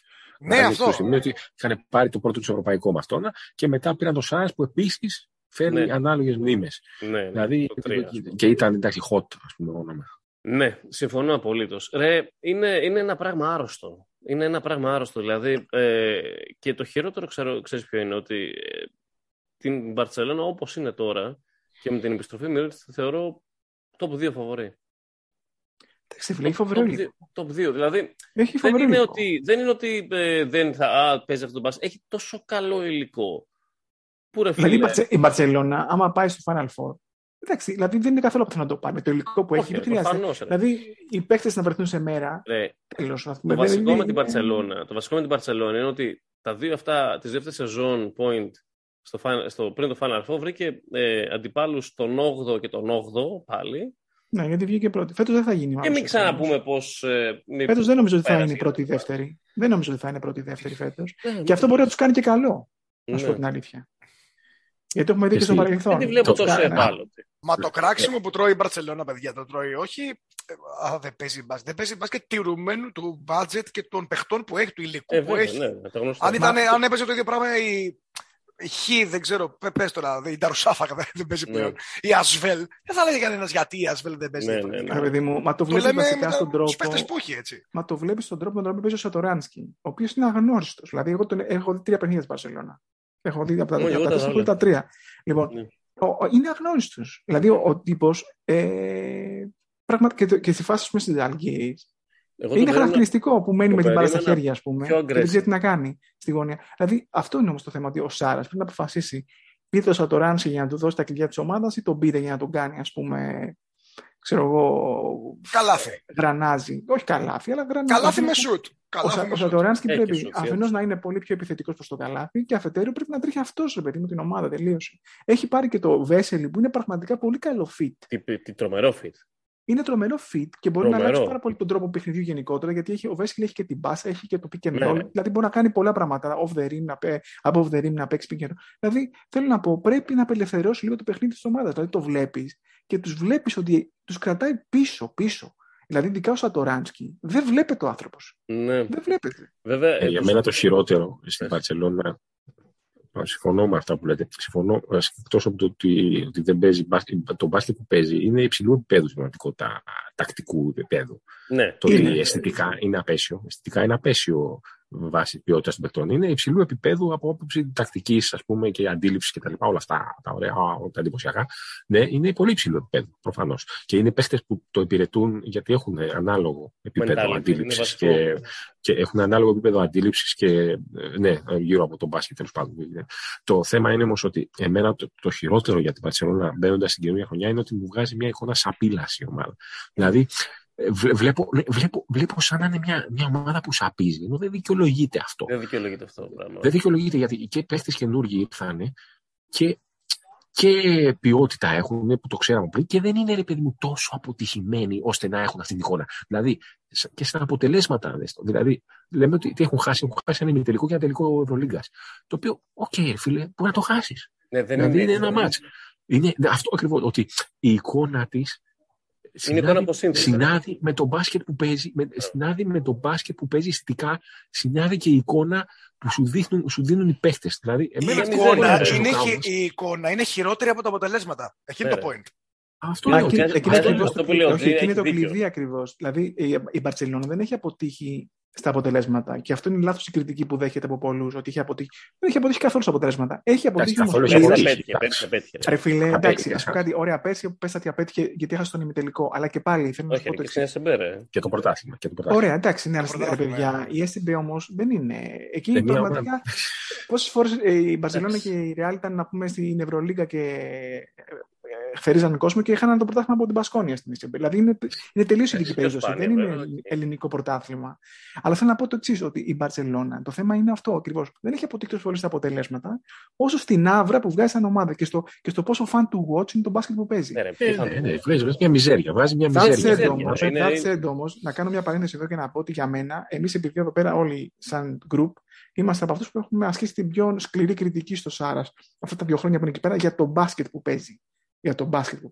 Λοιπόν, εντάξει, με βάση αυτό όμως, εγώ διαφωνώ πλήρως με την απαξίωση που υπάρχει, γιατί αυτό που είπε ο Τζι είναι σωστό. Δηλαδή, ο Σάρας πραγματικά προσπαθεί να παίξει ένα μπάσκετ που τακτικά είναι σε πολύ ψηλό επίπεδο. Απλώς το πρόβλημα για μένα είναι στο mentality το οποίο έχει και ο ίδιος και στο οποίο επιβάλλει στην ομάδα.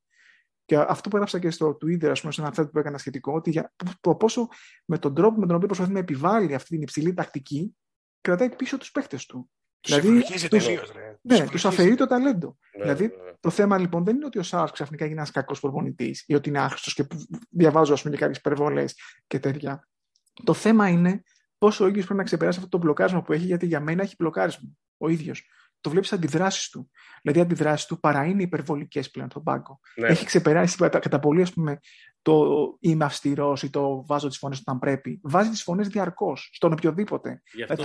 Δείχνει ότι έχει την πίεση. Υπάρχει μια διαρκή, ας πούμε, ανησυχία στον πάγκο, μια διαρκή, ας πούμε, ανταλλαγή, διαφωνιών, ας πούμε, με όλους και με όλα. Ο Σάρας πρέπει να φύγει από την Παναθηναϊκό και να τον δρόμουν σαν Θεό, και κάνοντας αυτό ακριβώς το πράγμα. Και αυτές οι αντικρίσεις. Sorry, μισό παρένθεση. Πάνω σε αυτό που λέει ο Προ τώρα. Πραγματικά, αν παίξει τον μπάσκετ της Αλγύρης με τον Παναθηναϊκό και το υλικό του Παναθηναϊκού και τον μπάσκετ του Παναθηναϊκού, και Θεό θα τον κάνουμε και μπορεί να θεωρηθεί και πάρα πολύ καλό fit. Για να σας πω κάτι όμως. Είναι το πόσο σχετικά είναι όλα αυτά που λέμε. Το μπάσκετ της Αλγύρης δεν είναι ίδιο με αυτό το μπάσκετ της Μπαρσελόνα. Όχι, δεν είναι. Φυσικά δεν είναι ίδιο. Πρόσεξε να δεις. Πολύ καλύτερο flow έχει η βασικά. Ειδικά το μπάσκετ. Της Αλγύρης είχε flow. Είχε flow. Καθώς να τη δεις να παίξει μπάσκετ της Αλγύρης. Της Αλγύρης που πάει Final Four. Δεν έχει καμία σχέση. Κοιτάξτε τον Ολυμπιακό έξω, λες, έτσι. Το 18-19. Ναι. Δεν έχει καμία σχέση με αυτό που παρουσιάζει στην Μπαρσελόνα. Στη Αλγύρης έπαιζε ένα πολύ όμορφο πράγμα. Ήταν όμορφο αυτό που έβλεπες. Δηλαδή είχε μια αρμονία. Δηλαδή αυτό που παίζει στην Μπαρσελόνα έχει μια μιζέρια. Είναι πολύ βασικό. Είναι αρτηριοσκληρωτικό. Αρτηριοσκληρωτικό. Έχει διαφορά δηλαδή. Και τέλος πάντων, δεν χρειάζεται τώρα αυτή τη στιγμή να κάτσουμε να αναλύσουμε τις by-piece το τι έπαιζε στην Μπαρσελόνα και τι έπαιζε στην Αλγύρης. Αλλά ως αποτέλεσμα, η εικόνα που έπαιζε η Αλγύρης δεν έχει καμία σχέση με το που έπαιζε στην Μπαρσελόνα. Τέλος πάντων, θεωρώ ότι είναι η τελευταία χρονιά του Σάρας εκεί. Εκτιμώ πως είναι η τελευταία χρονιά του Σάρας. Εκτός αν το πάρει, εκτός αν κάνει εγώ δεν είμαι σίγουρος. Άμα πάρει η Ευρωλίγκα δεν φεύγει. Δεν είμαι σίγουρος ότι θα την ολοκληρώσει τη χρονιά, άμα συνεχίσει αυτό το κλίμα η ομάδα πάντως. Ναι, είναι δύσκολο. Πιστεύεις εσύ ότι θα διώξει το Σάρας? Το θεωρώ πολύ δύσκολο. Είναι πολύ... Ξέρεις τι ήταν να φύγει, άκουσα με έξω. Είχα διαβάσει ότι ο Σάρας το καλοκαίρι κλήθηκε για να συζητήσουν τη λύση του συμβολαίου. Και λέει ο Σάρας έχει κλειστό 3 ετές.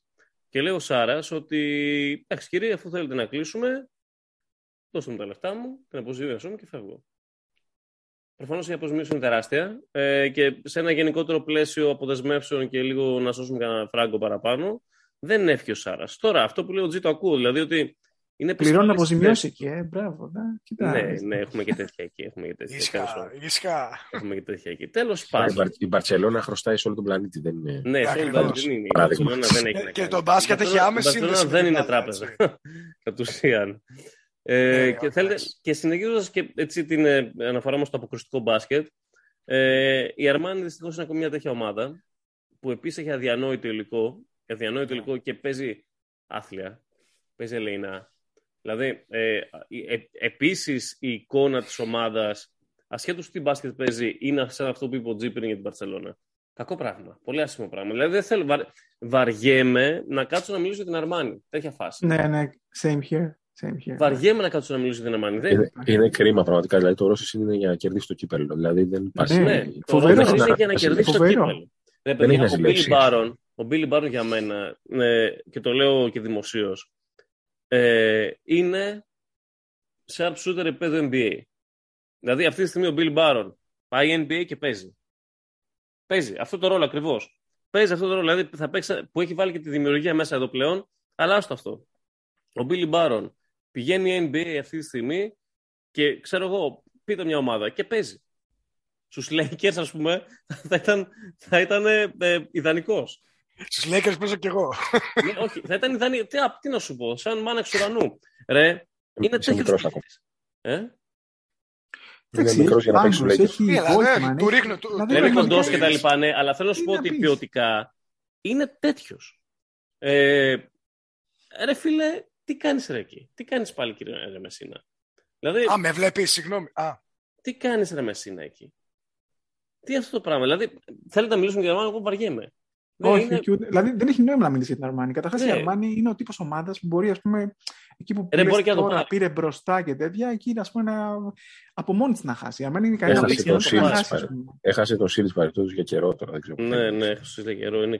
Αλλά έχουν πάγκος. Έχουν, ας πούμε, τον. Πάγκος, έχουν Ντέιβις, έχουν Μπάρον. Ναι, Ντέιβις, έχουν Φόλτμαν. Παναγιά στα μάτια. Είναι τρομερό το τι γίνεται. Η γραμμή ψηλών της ίσως μπορεί να είναι και καλύτερη. Είναι πιο πλήρη σίγουρα. Η πιο πλήρη σίγουρα. Έχουν Μέλι. Με Μέλι, Βόιτμαν και. Βόιτμαν, Όιντεψ. Ναι, δηλαδή εντάξει να πεις. Έχουν τρομακτική ποιότητα, εσύ. Ο Μέλι, όταν πάρει ρυθμό, ο Μέλι είναι πραγματικά. Ο Μέλι καταρχάς είναι φάση Σίγκλετον. Ναι. Και που λέγαμε για τα τεσσάρια πριν, το ξεχάσαμε. Δηλαδή μπορεί να μην προσφέρει πάρα πολύ επιθετικά, αλλά αμυντικά είναι πίσω, δένει όλη την ομάδα. Ακόμα δεν προσφέρει, έτσι. Όταν ρολάρει, εδώ προσέφερε στο NBA και σε ομάδα που έχει σε playoff. Και εδώ μπορεί. Σε αντιδιαστολή με το ότι είχε η Μπαρσελόνα πέρσι και έχει λίγο ακόμα, το ρόστερ της Αρμάνι είναι ακόμα πιο ιδανικό για να παίξει set basket. Δηλαδή είναι αποκλειστικά φτιαγμένο να παίξει set basket. Ναι. Μπορεί να παίξει. Ναι, δεν τρέχει και το έχει φτιάξει και το ρόστερ του έτσι, ώστε να μπορεί να παίξει set, να παίξει τέλεια. Set μέχρι να σβήσει ο ήλιος, ναι. Ναι. Τρέχα γέρευε. Λοιπόν, ας φύγουμε από την Αρμάνι. Μονακό, εγώ λέω τώρα. Πολύ ενδιαφέρουσα περίπτωση. Πάρα πολύ ενδιαφέρουσα περίπτωση. Φουλ αθλητικότητα, φουλ πολλά πράγματα. Ήθελα ένα sharp shooter καλύτερα ακόμα εκεί. Αυτό είναι αλήθεια. Δεν ξέρω το κατά πόσο ο coach ο Μπράντοβιτς, ο Σάσα, μπορεί να τρέξει το καράβι καλά. Δεν ξέρω. Δεν έχω πολύ εμπιστοσύνη στις δυνατότητες του. Το θεωρώ είναι μέτριος προπονητής. Καταρχάς, να πούμε για τη Μονακό ότι είναι το ρόστερ που θα ήθελα να βλέπω στα πράσινα. Δηλαδή, βλέποντας το ρόστερ της Μονακό, είναι το ρόστερ που θα ήθελα να βλέπω στα πράσινα. Υπομονή, του χρόνου άλλους δύο. Πήραμε Λί και Μπέικον, του χρόνου άλλους δύο. Δηλαδή, πιστεύω ότι αυτό το ρόστερ στο γεμάτο άκα μέσα, ας πούμε, ένα τέτοιο ρόστερ, θα έτρωγε παιδιά, ας πούμε, κανονικά. Δηλαδή, θα έπαιρνα παιδιά. Σας θέλω να είστε έτσι. Αλλά τέλος πάντων, ναι, για τον Μπράντοβιτς συμφωνώ κι εγώ, είναι ένα ερωτηματικό. Γενικά είναι τύπος ο οποίος θα get together τους τύπους και τους παίχτες κτλ. Δεν ξέρω κατά πόσο μπορεί να δώσει σωστή προσέγγιση και αγωνιστική. Δεν ξέρω. Το καλό με τη Μονακό ξέρεις ποιο είναι, ότι έχει βάλει πολύ δημιουργία από παντού. Δηλαδή, πέρυσι ήταν ο James, τέλος. Δεν δημιουργούσε κανένας άλλος. Ούτε ένας. Φέτος δημιουργεί ο Λόιντ αρκετά, ερχόμενος από το πλαίσιο του Τσάβιο που έμαθε να διαβάζει το παιχνίδι καλύτερα και μπλα μπλα και το ένα και το άλλο. Δημιουργεί καλά. Ο Ντιάλο επίσης δημιουργεί. Έχει το Μοτεγιούνας, όπου δεν ξέρω τώρα γιατί το ανανέωσε, αλλά οκ. Για να υπάρχει. Ναι, πρέπει να υπάρχει ένας δικός μας εκεί. Παίρνει δημιουργία από πολλές θέσεις. Δεν νομίζω ότι είναι τόσο παράλογη η ανανέωση του Μοτεγιούνας. Σε αυτή τη γραμμή ψηλών, εντάξει, όχι, συμπληρώνει. Κάποια λίγα λεπτά, ας πούμε, μπορεί να δώσει που χρειάζεται για παίξει. Τα δίνει. Δεν είναι θέμα λίγο λεπτό. Ο Μοτεγιούνας σουτάρει. Αυτό τον ενδιαφέρει κυρίως. Σουτάρει και έχει και μέγεθος. Εντάξει, και ποστάρι μας. Και ποστάρι αυτό. Είναι αυτό που δεν έχουν οι άλλοι, που είναι αθλητική. Ξέρεις τι, ο Κόμπο δεν μ' αρέσει σαν φίτε εκεί πέρα. Αυτό που λέγαμε το είδα και μπροστά μου στο 10 προηγούμενη αγωνιστική. Δεν μ' άρεσε. Ο Κόμπο Λέμι είναι καλύτερο φίτε από ό,τι περίμενα. Εγώ αυτό πιστεύω. Καταρχάς τον βλέπω να μπορεί να παίξει και off-ball αρκετά, που δεν το περίμενα αυτό. Ναι. Αλλά το έδειξε και με τη Γαλλία στο ξεκινάω από εκεί, είναι βασικό αυτό. Δηλαδή δεν τρακάρουν. Καμία σχέση. Δεν τρακάρουν μεταξύ τους. Όποτε έχει ένα στην μπάλα και τα λοιπά, οι χώροι είναι εκεί. Δηλαδή τα σχήμα. Μ' αρέσει πολύ ο Μόρμαν εκεί. Μ' αρέσει πάρα πολύ ο Μόρμαν. Πολύ ωραία. Ο Μόρμαν μόνο σουτάρει το μεταξύ. Πλέον έχει ακόμα πιο περιορισμένο. Παίζει άμυνα και σουτάρει αυτό. Παίζει rebound και σουτάρει ο Μόρμαν. Θες κάτι άλλο από το τεσάρι σου? Δεν θες κάτι άλλο από το τεσάρι σου? Με τέτοια γραμμή κοντών. Βέβαια. Ναι. Και με εμάς πάτησε και 2-3 τούβλα από μακριά. Είναι ο Μόρμαν. Ψιλοσκοτωμένα σουτ έτσι. Ειδικά όντως πρώτος ο Τζον Μπράουν. Ο οποίος Τζον Μπράουν είναι μέσα στους 2-3 καλύτερους αμυντικούς παίκτες της Ευρωλίγκας. Καλός αμυντικός, ισχύει. Πολύ καλός. Το δείχνει και τώρα σε ψηλότερο. Είναι τρομερός. Είναι καλός. Αλλά θέλω να σου πω ότι είναι ένα σύνολο το οποίο δεν μπορώ να το τοποθετήσω στο πού θα καταλήξει τη regular. Τι να σου πω. Μονακό. Ναι, πάντως θα είναι πάρα πολύ επικίνδυνη στα play-off. Πάντως θα είναι πάρα πολύ επικίνδυνη στα play-off σίγουρα. Πάρα πολύ επικίνδυνη στα play-off. Και θα είναι κακό fit, δηλαδή κακό ματσάρισμα για ομάδα που θα έχει πλεονέκτημα. Γιατί πιθανότατα η Μονακό δεν θα έχει πλεονέκτημα. Ναι, στο 5-6 την κόβω. Και θα είναι κακό fit για αυτόν που θα έχει πλεονέκτημα, πιστεύω. Κακό ματσάρισμα. Ναι.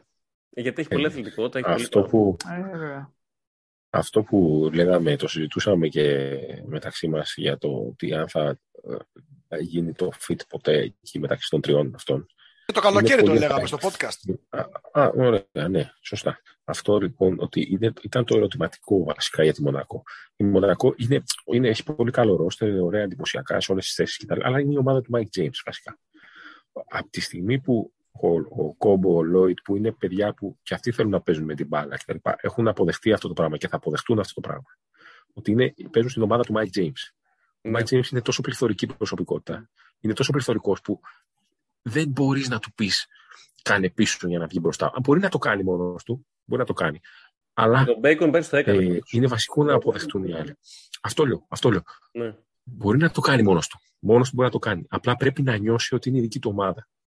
Είναι η ομάδα δική του. Και αυτό νομίζω ότι γίνεται σημαντικό. Και ο Τζόρτζ και ο Μπράντοβιτς το έχει καταλάβει αυτό. Και νομίζω ότι και οι άλλοι δύο που ήρθαν φέτος, μικρότεροι τέλος πάντων, το έχουν αποδεχτεί. Αυτή την εντύπωση, την εικόνα μου έδειξε. Βέβαια, αυτό θα φανεί σε πιο δύσκολη κατάσταση. Η δηλώση του Σάσα μετά το μάτς, το δικό μας, που λέει ότι και κάνει ειδική μνήμα στο ταλέντο και ότι λέει έχουμε καλή ομάδα, αλλά είναι καλό να έχει και the talent of Mike James, ξέρω, καταλαβες, και γελάει πονηρά, ας πούμε, και φεύγει.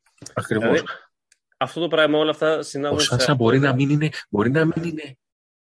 elite προπονητής, αλλά εμένα μου έχει δώσει την εντύπωση τόσους μήνες ότι έχει καταλάβει ότι έχει ένα ρόστερ και ένα παίχτη που πρέπει να τον αφήσει να παίξει. Και το ρόστερ και τον παίχτη.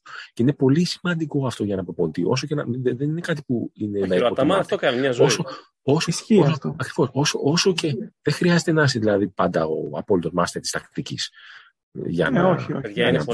Σίγουρα πρέπει να είσαι. Όλοι μπορούμε να το ξέρουν μπάσκετ. Ακούστε λίγο, όλοι μπορούμε να το ξέρουν μπάσκετ. Το θέμα είναι στη διαχείριση.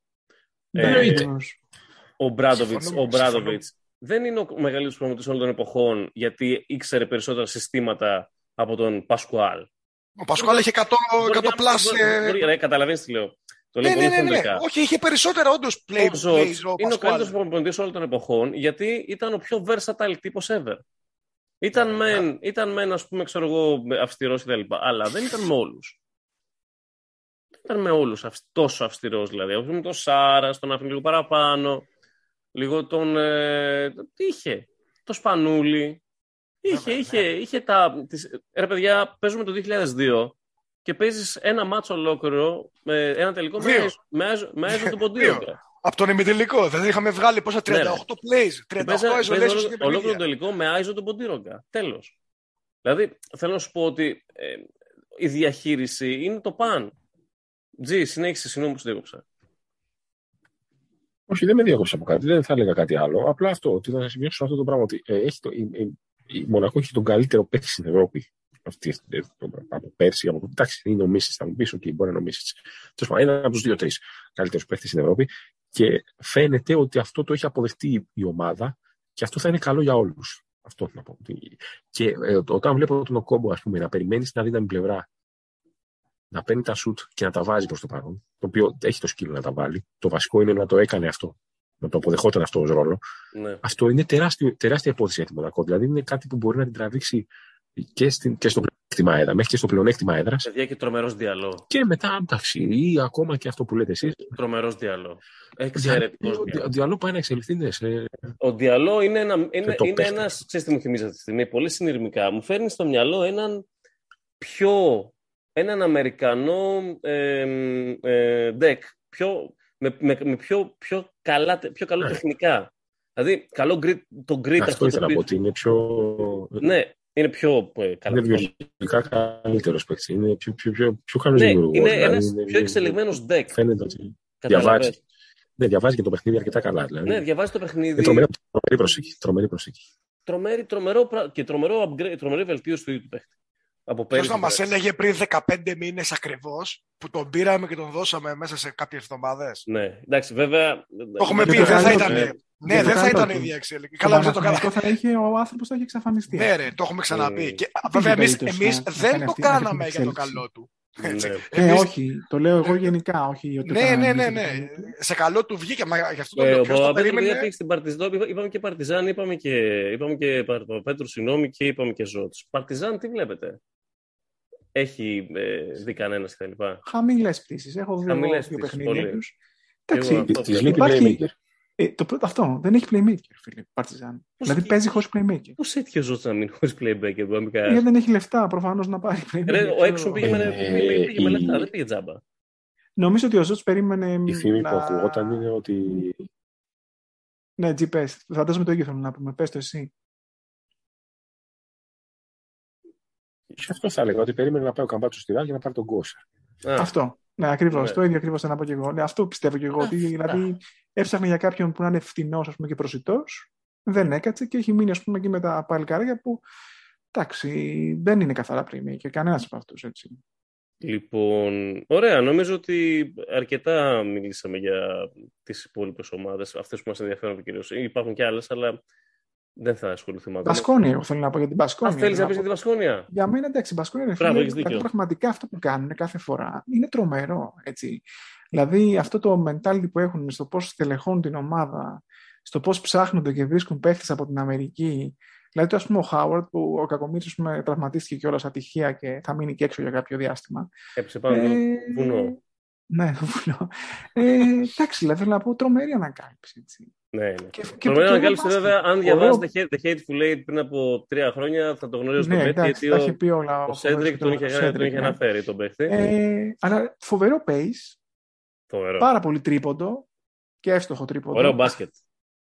Δηλαδή, πολύ ωραίο μπάσκετ. Μιας και είπατε όλα αυτά τα καλά για την Μπασκόνια, να πω τα ακριβώς ανάποδα, με το όσο χειρότερα γίνεται για τη Virtus που μπήκε στην Ευρωλίγκα και μπήκε να μας φέρει τη Λιμόζ, ξέρω εγώ, σε κακή έκδοση. Δηλαδή είναι απέσιο αυτό που παίζει. Απέσια η Virtus, απέσιο γιατί ο Σκαριόλο έρχεται από ένα Ευρωμπάσκετ που έχει πάρει το πόσο χρυσό μετάλλιο του, δεν ξέρω τι πόσο μετάλλιο έχει φτάσει, και έρχεται και παρουσιάζει ένα πράγμα το οποίο λες, εντάξει, ποια δεκαετία παίζει. Δηλαδή, συγγνώμη, παρουσιάζει αυτό τη μπάρτσα στο χειρότερο και με μικρότερη ποιότητα. Κάκιστο. Δεν είναι. Δηλαδή, περιμένεις μια ομάδα να μπει να παίξει. Δηλαδή, η Βαλένθια, ας πούμε, παίζει αυτό το ισπανικό. Τη βλέπεις τα μάτια της, έχουν ενδιαφέρον. Προσπαθεί να παίξει λίγο σύγχρονα. Δεν έχει μεγάλη ποιότητα. Οποιαδήποτε μπήκε με τώρα στην Ευρωλίγκα. Βλέπεις τις ομάδες που είχαν μπει πέρσι. Την Ούνιξ, τη Zenit πιο πριν. Δηλαδή, και βλέπεις αυτό το πράγμα. Και έχουν βάλει και λεφτά, δηλαδή. Δεν είναι ότι. Ναι, ρε φίλε, έχουν ακριβώς. Πολύ άσχημο πράγμα. Και στο παραντός δεν τώρα να γίνει κανένα τίποτα. Δεν ξέρω αν φταίει ότι είναι αρχή ακόμα. Ας τους δώσουμε λίγο χρόνο. Αλλά εντάξει. Τελικά είναι αρχή ακόμα και για πολλές ομάδες και δεν μπορούμε τώρα να πούμε. Αλλά σαν πρώτο hint, δεν. Καθόλου. Ποιο έλεγε η Μπασκόνια. Για τη Μακάμπι πάνω κάτω, εντάξει, τι να πεις. Περίεργα πράγματα εκεί. Περιμένω να δω λίγο πώς θα τρέξει. Θέλω να τη δω λίγο κι άλλο πώς θα ρολάρει. Γιατί το μάτς με τη Μονακό. Τρομερή αθλητικότητα, έτσι. Το μάτς με τη Μονακό είναι ένα μάτς που βάζει ο Baldwin 6 τρίποντα. 6-8 και δεν ξέρω αν θα το ξανακάνει αυτό το πράγμα στην Ευρωλίγκα. Θέλω να το δω. Θέλω να περιμένω λίγο ακόμα να τους δω. Δεν έχω πολύ μεγάλη εμπιστοσύνη, να πω την αλήθεια, να είμαι ειλικρινής. Θέλω να τους δω. Και η Bayern απογοήτευση μέχρι τώρα, ενώ την περίμενα καλύτερη, αλλά είναι νωρίς ακόμα. Εγώ λέω σιγά σιγά να συνεχίσουμε και να πάμε στο δεύτερο σκέλος του podcast σήμερα και να ρωτήσω το εξής. Νοστιμεύει το φαγητό αν το βάλεις λίγο μπέικον? Ανάλογα την ομελέτα. Ναι, ανάλογα την ομελέτα. Νοστιμεύει καθόλου. Εγώ νομίζω νοστιμεύει λίγο. Νοστιμεύει πολύ. Να σου πω μια τάκα. Ναι, δεν θα πει. Ναι, εννοείται. Απλά μια τάκα. Ξέρεις κάτι, το συζήτησα και με άλλα φλεράκια εκτός της φάσης. Αλλά και μεταξύ μας το λέμε. Έχεις και άλλους φίλους από εμάς. Δεν θα παραλυθεί, θα τους χωρίσω όλους. Δυστυχώς γι' αυτό, ναι. Εντύπωση μου κάνει που τον κάνουν και άλλη παρέα γι' αυτό. Ναι, με βρήκα. Συνέχισε, Λέμι, συνέχισε. Τους στέλνω στοιχήματα. Ξέρεις ποια είναι η φάση? Ναι, εννοείται. Ξέρεις ποια είναι η φάση. Αυτό που λέμε πέρα από την πλάκα. Λοιπόν, παιδιά, πήραμε τον Bacon, ο οποίος είναι ο παίκτης, ο οποίος λέγαμε από την αρχή της σεζόν του καλοκαιριού όλοι μας ότι φέρτον και κότσαρε τον βασικό στο 3 να στήσουμε μια ομάδα γύρω από αυτό. Τον φέραμε τελικά και παρόλα αυτά δεν έχει χαρεί κανένας μας. Ουσιαστικά, με ποια να το λέω? Ναι, εντάξει, προφανώς όλοι θέλουμε και καλά και λέμε μπράβο που ήρθε. Αλλά με όλα αυτά που έχουν γίνει και με τον τρόπο που έχει κινηθεί το όλο πράγμα, για κάποιον που βλέπει λίγο πίσω από τις λέξεις, είναι, ρε φίλε, κάτι που σου δείχνει περισσότερο ότι είναι προβληματικό παρά το θετικό της φάσης του να έχει έρθει εξ αρχής. Ο ίδιος παίκτης, έτσι, 2 μήνες μετά. Ναι, θα το αναλύσουμε γενικά. Φέραμε ένα παιχταρά που τον θέλαμε όλοι και δεν το έχουμε χαρεί, ρε παιδί μου. Ναι, δεν τον έχουμε χαρεί, τον παίκτη που ζητούσαμε από την αρχή. Αυτό κάτι δείχνει για την όλη και τον Παναθηναϊκό. Δεν νομίζω κάποιος δηλαδή να το βλέπει πολύ διαφορετικά από αυτό. Εγώ λέω ότι νοστιμεύουν τα πάντα με λίγο μπέικον. Είναι η υφή του τέτοια, είναι αυτή η γεύση που έχει. Αλλά ρε φίλε, θέλω να ακούσω λίγο το Τζου. Μιας και δεν τον ακούσουμε, έχουμε πολύ ώρα να τον ακούσουμε. Και γιατί κάτι λέγαμε, ας πούμε, τις προάλλες για το θέμα. Και θέλω να ακούσω λίγο την άποψή σου, φίλε μου, και πάνω σε αυτό το πράγμα.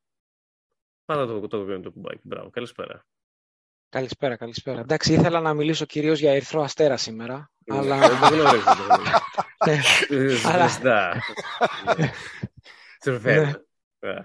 Τσιφέρνα. Είμαστε όλοι αυτιά. Το να μιλήσεις για Παναθηναϊκό δεν απέχει πολύ αυτή τη στιγμή από το να μιλήσεις για Ερυθρό Αστέρα. Ναι, όχι. Πολύ σωστό αυτό. Πολύ σωστό. Είμαστε για το βασικό μας αντίπαλο θα ήθελα να μιλήσω. Ναι. Ισχύει. Είναι γεγονός. Εντάξει, κοίταξε. Πιστεύω ότι δηλαδή υπάρχουν 2 πράγματα. Από τη μία να μιλήσουμε για τον παίχτη σαν παίχτη, ξέρω εγώ, και για το αγωνιστικό. Αλλά τι να μιλήσεις για το αγωνιστικό? Δηλαδή, ο Παναθηναϊκός θυμίζει λίγο τώρα τον Ολυμπιακό, ξέρω εγώ, την κίνηση, τον Ολυμπιακό της δεκαετίας του 80, ξέρω εγώ, εκεί πέρα που είχε όλους τους είδηδες και όλους τους αυτούς και στην μπάλα. Ναι, στην μπάλα. Και έπαιρνε, ξέρω εγώ, τον Ντέταρη, ξέρω εγώ, τον Μπροτάσοφ, ποιον άλλον είχε πάρει. Ναι, Λιτόφτσεν. Ξέρεις. Ναι, μπράβο. Ναι, μπράβο. Και χαιρότανε λίγο ο κόσμος, ξέρω εγώ, ήταν λίγο δώρο στον κόσμο και εντάξει, μετά... Δεν είχαν τίποτα και χάνανε. Τίποτα, τα έπαιρνε ο Παναθηναϊκός, πήγαινε ο Σαραβάκος και του διέλυε. Δηλαδή, είναι λίγο η διαδικασία ότι ουσιαστικά έχεις μια ομάδα η οποία δεν λειτουργεί τίποτα, δεν υπάρχει καμία λειτουργία σε κανένα επίπεδο και φέρνεις έναν παίχτη ο οποίος είναι καλός. Θεωρώ ότι εντάξει, μέσα στη γενικότερη ανυπαρξία της ομάδας και μέσα στη γενικότερη μη λειτουργία της ομάδας θα εξαφανιστεί κι αυτός. Δηλαδή δεν νομίζω να συμβεί. Όπως με όλους. Δηλαδή έτσι έχουμε δει να διαλύεται ο Γκριγκόνης, ο οποίος αν πήγαινε, ξέρω εγώ, στον Ολυμπιακό λογικά θα πέταγε αυτή τη στιγμή.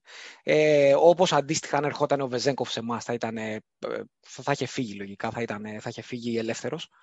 Δηλαδή, είναι λίγο μια διαδικασία ότι είμαστε λίγο κινούμενοι άμμος για παίχτες και προπονητές αυτή τη στιγμή.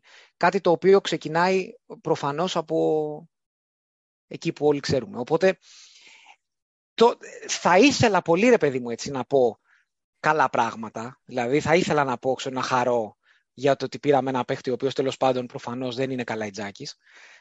Καλαϊτζάκης. Μπορούμε να πούμε και τα θετικά και τα αρνητικά. Πρώτο όνομα μπορούμε να βάλετε όποιο θέλετε από τα δύο. Αλλά εντάξει, δεν μπορείς να χαρείς. Δηλαδή, δεν μπορείς να πεις κάτι το οποίο να είναι καλό. Θεωρητικά, εντάξει, αν ήταν άλλη η λειτουργία της ομάδας, βασικά να το πω αλλιώς, αν δεν υπήρχε διοίκηση, δεν είχε καμία ασχολία η διοίκηση τέλος πάντων με τα υπόλοιπα, και είχες προπονητή για παράδειγμα τον Πιτίνο, να το πω έτσι, η ομάδα που έχεις τώρα μαζί με τον Μπέικον θα μπορούσε να μπει οχτάδα εύκολα για μένα και να χτυπήσει παραπάνω. Αλλά με μια λειτουργία ομάδας υποδειγματική γενικά. Δηλαδή και με αυτούς που έχεις ακόμα. Και πες ότι τους είχες από το καλοκαίρι. Όπως είσαι τώρα, δεν είσαι. Λογικά τι να κάνεις. Θα χτυπιέσαι για να βγεις 15ος, ξέρω εγώ. Δεν νομίζω ότι μπορείς να κάνεις πολλά πράγματα. Παρότι είναι καλός παίκτης, γιατί και το υλικό που έχεις δεν είναι για να είσαι τελευταίος. Γενικά. Η λειτουργία της ομάδας είναι για να είσαι τελευταίος. Δηλαδή, δεν μπορείς να είσαι. Δεν μπορείς να στηριχτείς, ας πούμε, από τη στιγμή που δεν έχεις ουσιαστικά. Δεν έχεις. Τι είναι ντροπή αυτό τώρα. Η λειτουργία ομάδας, η οποία ξέρεις ότι ο προπονητής καταρχάς τρέμει για τη θέση του λογικά από την ώρα που πάτησε για το πόδι του. Έχεις μια ομάδα με όλα αυτά που τα γύρω-γύρω ξέρεις, και ξέρεις ότι στην πρώτη ευκαιρία όλοι θα ψάξουν για ενόχους. Μετά δεν χρειάζεται να τα λέμε. Όλοι τα καταλαβαίνουμε.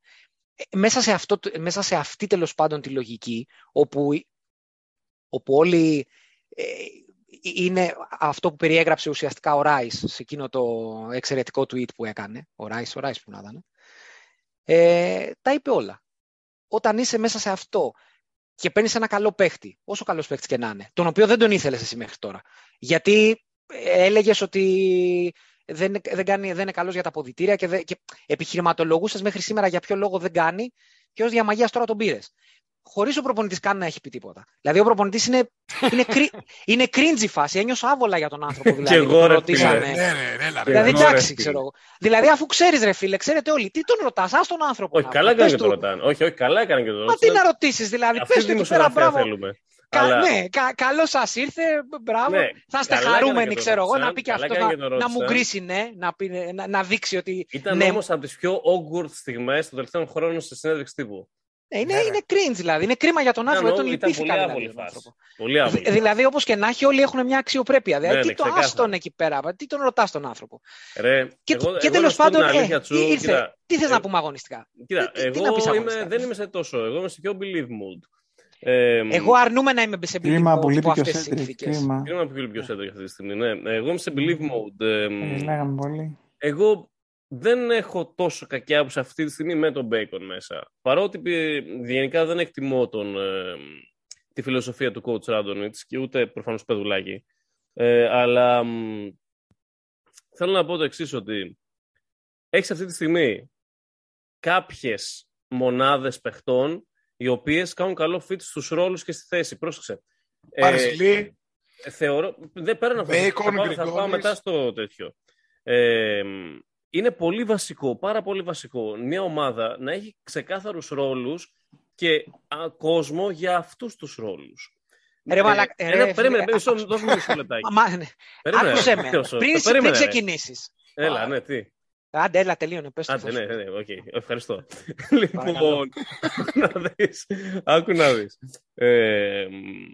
Ρε φίλε, έχεις ένα 3 που θα είναι 3 βάση του πώς θέλεις να είναι ένα 3 συνολικά, γενικά. Έχεις ένα 2, το οποίο θα είναι 2, γιατί θα έχει το 3 που πρέπει να είναι 3. Το οποίο 2 τελικά δεν είναι 3. Το 5 σου είναι καλό. Το 5 σου είναι καλό, ασχέτως αν εγώ από τον Παπαγιάννη θέλω περισσότερο grit. Γιατί δεν είναι πράγμα αυτό. Πρέπει λίγο να ξυπνήσει. Στο 4 έχεις τον Terry Williams, ο οποίος δεν είναι το fit για τη θέση.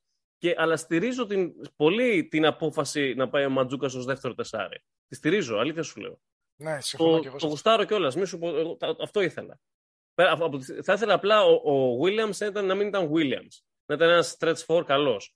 με 3D στοιχεία. Και προφανώς στο ένα σου ο Walters, δυστυχώς, αυτή τη στιγμή, υπάρχει θέμα. Υπάρχει θέμα γιατί υπάρχει θέμα ευπάθειας αυτή τη στιγμή. Δεν γίνεται τώρα να μπαίνεις και να τον χάνεις από τον παίκτη. Και πάνω κάτω, αν θυμίστε μου κιόλας, έχει ευπάθεια γενικά. Έχει ευπάθεια. Όλοι είναι μάντζαρης. Όλοι είναι μάντζαρης στον καλό Σπανούλη. Όλοι πέρυσι στη Μονακό έπαιξε μάντζαρης στον καλό Σπανούλη. Αυτό έπαιξε πέρυσι. Αυτό το ρόλο έπαιξε. Αλλά έχει τα υλικά. Από τη στιγμή που έχει τα υλικά, ο προπονητής πρέπει να τα εκμεταλλευτεί. Και να πω την αλήθεια, δεν είναι πολύ δύσκολο να εκμεταλλευτείς αυτό το συγκεκριμένο υλικό.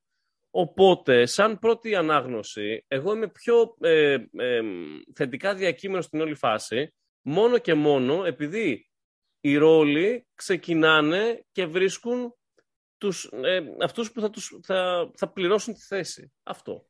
Ωραία. Τελείωσες? Ναι, τελείωσα, για πες. Ωραία. Δεν διαφωνώ με τίποτα από όσα λες. Δεν διαφωνώ με τίποτα από όσα λες. Παρότι με δυσκολία περίμενα να τελειώσεις. Παρότι δεν διαφωνώ σε όσα λες. Λοιπόν, το κρατάμε αυτό. Ωραία, όλα καλά τα είπες. Άκουσα να δεις. Δεν γίνεται αυτή τη στιγμή, έχεις μια ομάδα πρέπει να ξεκινάει από έναν προπονητή ο οποίος είναι top. Ναι. Δηλαδή, όχι γιατί αυτό που λέγατε πριν για τους άλλους ισχύει, που εσύ το λέγες νομίζω, ότι δεν έχει να λέει ότι ένας προπονητής ξέρει καλύτερο μπάσκετ, ξέρει περισσότερο μπάσκετ από τον άλλον. Ας πούμε. Όλοι το ίδιο μπάσκετ ξέρουν, όλοι ξέρουν τα πάντα. Αυτό το θεωρούμε ως δεδομένο. Ναι. Ή τέλος πάντων η τεράστια πλειονότητα. Ξέρουν τα βασικά. Ξέρουν τα πάντα. Τώρα κοροϊδευόμαστε. Δεν έχει να λέει. Μπράβο, τεχνικά. Δεν έχει να λέει λοιπόν με το ποιος ξέρει μπάσκετ. Έχει να λέει με το ποιος ξέρει να διαχειρίζεται καλύτερα την ψυχολογία των παιχτών και τις καταστάσεις που εμφανίζονται μες στο γήπεδο. Ναι. Αυτή τη στιγμή υπάρχουν κάποιοι που είναι λίγοι το έχουν αυτό. Αυτό το μαγικό ραβδάκι δηλαδή δεν το έχει ο καθένας. Δεν μπορείς αυτό το πράγμα και να μην το έχεις και εσύ να ξεκινάς από το αγωνιστικό τη στιγμή που ξέρεις ότι στον πάγκο δεν έχεις, και όχι μόνο στον πάγκο, πουθενά σε όλο το εξωαγωνιστικό δεν έχεις τον άνθρωπο που θα, που θα ξέρει να διαχειρίζεται τις καταστάσεις. Λοιπόν, για παράδειγμα, ακόμα έχουμε δει, λέγαμε πριν για τον Σάρας, ο οποίος είναι σαφές ότι ούτε αυτός ακόμα δεν χειρίζεται σωστά τις καταστάσεις. Και εμείς το λέγαμε αυτό εδώ και πολύ καιρό ότι δεν χειρίζεται σωστά, γιατί προφανώς οι παίχτες που έχει να κάνει είναι καλύτεροι από τους παίχτες που έχει να κάνει στις Ζαλγκίρις. Η κατάσταση λοιπόν, η διαχείριση της κατάστασης σε παίχτες οι οποίοι είναι χαμηλότερο επίπεδου και κοιτάνε να ανέβουν επίπεδο, θέλουν έναν Σάρας, γιατί ξέρουν ότι τα κίνητρά τους είναι κοινά. Να ανέβουμε θέλουμε εμείς, ο Σάρας θέλει να ανέβουμε για να πετύχουμε, όλα καλά. Ένας παίχτης που είναι φτασμένος, έχει συμβόλαιο, μπορεί να βρει συμβόλαιο που θέλει. Καλό συμβόλαιο. Και θα πάει στην Μπαρτσελώνα. Εδώ Καλάθης έκανε. Ποιος ο Καλάθης? Άφησε εχμές, ας πούμε. Δηλαδή, ένας παίκτης που είναι καλός και θα πάει στην Μπαρτσελώνα, δεν θέλει να τον διαχειριστείς με τρόπο γιατί δεν έχετε κοινά κίνητρα. Δεν θέλει να τον διαχειριστείς με τρόπο που διαχειρίζεται τους παίκτες στους Ζαλγκίρις. Και μιλάω τώρα για τον Σάρας, που είναι αυτή τη στιγμή στους προπονητές, επειδή είναι ο top 3, δεν είναι, κάπου εκεί είναι. Σκέψου τώρα οι υπόλοιποι. Λοιπόν, έχεις προπονητή εσύ, τέλος πάντων, ο οποίος γενικά δεν είναι top. Οπότε χάνεις το ένα αβαντάζ που θα έπρεπε να έχεις ως ομάδα. Από εκεί και πέρα, ως ομάδα δεν έχεις μετά τον παίχτη ηγέτη. Δεν έχεις guard. Δεν έχεις τον Mike James. Πώς να σου το πω? Έχεις τον Walters. Ό,τι fit και να είναι, δεν μπορείς να έχεις μια ομάδα η οποία δεν έχει guard ηγέτη. Δεν γίνεται αυτό το πράγμα. Είναι εξαιρετικό, ο Bacon είναι εξαιρετική προσθήκη, που και πάλι εγώ σου λέω, δεν τον θέλει ο προπονητής, δεν τον θέλει κανένας. Τι εξαιρετική προσθήκη είναι και τι ήρθε να κάνει, δεν ξέρω. Αλλά τέλος πάντων, ας θεωρήσουμε ότι, είναι καλός, ότι θα είναι καλό fit. Ωραία. Και πάλι, άμα θες να πετύχεις, άμα εμείς μιλάμε για πάνω από οχτάδα, guard δεν έχεις. Εννοώ guard επίπεδου. Πάει και αυτό. Άρα δεν έχεις ούτε προπονητή που να μπορεί να σε ανεβάσει επίπεδο, ούτε guard που να μπορεί να σε ανεβάσει επίπεδο. Έχεις κάποια θετικά πραγματάκια και κάποιες μαλακιουλίτσες, οι οποίες, ρε φίλε, πριν από δύο εβδομάδες έφαγες 30. Δεν σου λέει κανείς ότι δεν θα ξαναφάς 30 άλλες 5 φορές μες στη χρονιά. Πολύ εύκολα θα τους φας. Γιατί δεν έχεις βασικά πράγματα τα οποία θα σε κρατήσουν. Δεν έχεις συνεκτικούς ιστούς μέσα στην ομάδα. Ο Ράις έφυγε και κάνει tweet ότι εκεί μέσα το back office είναι γαμό το σπίτι του. Sorry. Άμα είναι. Ναι, αυτό είπε. Ναι, μπράβο, άμα το back office της ομάδας το λένε οι παίχτες σου, ήθελα να το. By the way, όταν το είδα, έβλεπα. Είχε τύχει, κατά τύχη, και έβλεπα μία συνέντευξη προπέρσινη, εκείνες τις μέρες εντωμεταξύ, του Βράνκοβιτς, ο οποίος έλεγε την ιστορία για το πώς έφυγε. Και είχε αναφέρει μια δήλωση, δεν θυμάμαι πώς το είχε πει, ότι είχαν συναντηθεί στο σπίτι του Παύλου, γιατί δεν τον άφηνε ο Παύλος να φύγει, και είχαν συναντηθεί στο σπίτι του Παύλου, και όταν τον άφησε τελικά, γιατί του εξηγούσε ο Βράνκοβιτς ότι ξέρεις, έχω πρόταση πρόεδρε και μαμού, και του λέει ότι. Και όταν τον ρωτάνε το Βράνκοβιτς, ναι, αλλά τι έχεις να κρατήσεις, και είχε πει κάτι που δεν θυμάμαι ακριβώς την φράση, αλλά ήταν του στυλ ότι ο Παύλος είναι ο άνθρωπός μου, ο κάτι μου, τέλος πάντων. Συγγνώμη, περίμενε. Το ίδιο πράγμα δεν έγινε τώρα και με τον ιδιοκτήτη, με τον παπά. Δεν κατάλαβα δηλαδή, γιατί το μειώνουμε αυτό. Με τον παπά τον άφησε. Δεν μίλησα τίποτα. Συμφωνώ και εγώ, δεν είπα τίποτα. Εσύ είπα. Εγώ δεν λέω κάτι. Δεν καταλαβαίνω γιατί κάνεις τέτοιες. Δεν καταλαβαίνω γιατί κάνεις αυτές τις συνθέσεις. Εγώ λέω απλά ότι. Όχι, ίσα θέλω να εγώ δεν τους έφερα σε παραβολή ποτέ. Εγώ μίλησα για την ομάδα. Λοιπόν, συνεχίζω μετά την παρέμβαση. Και με τον Γκίστ. Ναι, εννοείται. Δεν έχεις λοιπόν προπονητή top επίπεδου, δεν έχεις guard top επίπεδου, δεν έχεις συνεκτικούς ιστούς εντός της ομάδας που να ξέρεις ότι υποτίθεται ότι όλοι οδεύουν προς ένα κοινό στόχο. Καταλαβαίνεις ότι όχι απλά δεν έχουν ένα κοινό στόχο, αλλά έχουν αντικρουόμενους στόχους.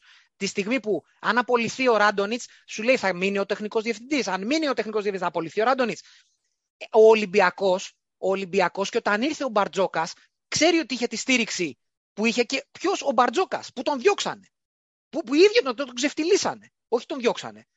Και ήρθε και έχει στήριξη. Και το ξέρουν ότι έχει τη στήριξη. Λοιπόν, τι θέλω να πω. Ότι αυτή τη στιγμή τώρα, το να λέμε για το ότι ήρθε ένας παίχτης, εγώ προσωπικά έχω βαρεθεί να λέω ότι είναι να πιστεύω. Κάθε φορά τέτοιες βλακίες κάνουμε, αλλά δεν είναι. Είναι απλά πίστη για την πίστη. Δεν είναι πίστη γιατί βασίζεται σε δεδομένα. Εάν είχες κάποια πράγματα δεδομένα, όπως είχες παλιά, και δεν πάω παλιά στο πριν το 2012, λέω παλιά ακόμα και μετά. Δηλαδή όταν είχες δει ότι ακόμα δεν ήσουν ασίγουρος για το που οδεύει η ομάδα, την πρώτη χρονιά του Πεδουλάκη πήγε εξαιρετικά η ομάδα, παρότι ήταν υπό τις χειρότερες συνθήκες. Εκεί δεν ήξερες που οδεύει η ομάδα. Αν η ομάδα τότε όδευε στο ότι στηρίζουμε τον προπονητή, ό,τι και να γίνει, και κοιτάμε να τον βοηθήσουμε, αλλά κοιτάμε να τον βοηθήσουμε, όχι με να του φέρνουμε με το να φέρνουμε λιγότερους παίχτες και μετά να κάνουμε προσθήκες, δώρα, τα Χριστούγεννα και το Πάσχα, και όποτε παίρνουν δώρο οι εργαζόμενοι, ξέρω εγώ, για να φτιάξει ομάδα. Να τον στήριζες. Δεν τον στήριξες. Μετά, όταν έφτιαξες ομάδα, πάλι πίστευες, αλλά εσύ δεν ήξερες ότι θα πας να τη διαλύσεις την ομάδα γιατί έλεγες στο μοναστήρι να είναι καλά και και δεν χρειαζόμαστε κανέναν και θα πάρουμε πρωτάθλημα με τον Χαραλαμπόπουλο, ξέρω εγώ. Ούτε τότε του στήριξες. Ευρωλίγκα. Ναι, Ευρωλίγκα, sorry, πρωτάθλημα πήραμε πολλά. Όταν στήριξες